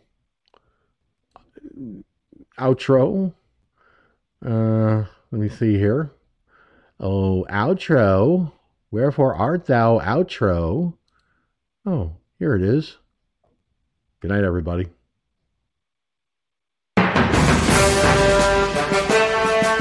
Thank you for tuning in to Firefox News Online. Firefox News Online is a production of Firefox News Online Productions. Any rebroadcast, transcript, either in whole or in part, without the express written permission of Firefox News Online Productions and its owner, is expressly forbidden. Copyright 2021, all rights reserved. You can catch Firefox News Online Monday through Thursday at 10 p.m. Eastern, 9 Central, and 7 Pacific Time on the multiple broadcasting platforms used by the Firefox News Online Internet Broadcasting Network. Go to MeWe.com/FirefoxNewsOnline or Gab.com/FirefoxNewsOnline for the links to the live broadcast. And if you have any comments you'd like to send our way, we'd love to hear from you. Write to comments@FirefoxNewsOnline.com. That's comments@FirefoxNewsOnline.com. If that email address is not working, the host will inform you to use the alternate address, and that is comments@journalist.com. Once again, that is comments@journalist.com. The views and opinions that were expressed in this broadcast are that of the host and those who call in, and do not necessarily reflect the views and opinions of anyone else or these broadcasting services. The use of media materials is protected by the Fair Use Clause of the U.S. Copyright Act of 1976, which allows for the rebroadcast of copyrighted materials for the purposes of commentary, criticism, education, and news reporting. Firefox News Online Productions and the News Division, all one and the same, adhere to the criteria of the Fair Use Clause 100% across the board. Once again, thank you for tuning in to Firefox News Online.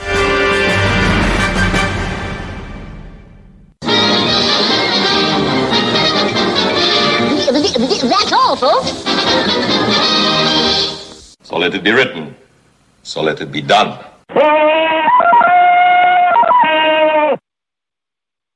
Thank you for using Blog Talk Radio. Goodbye.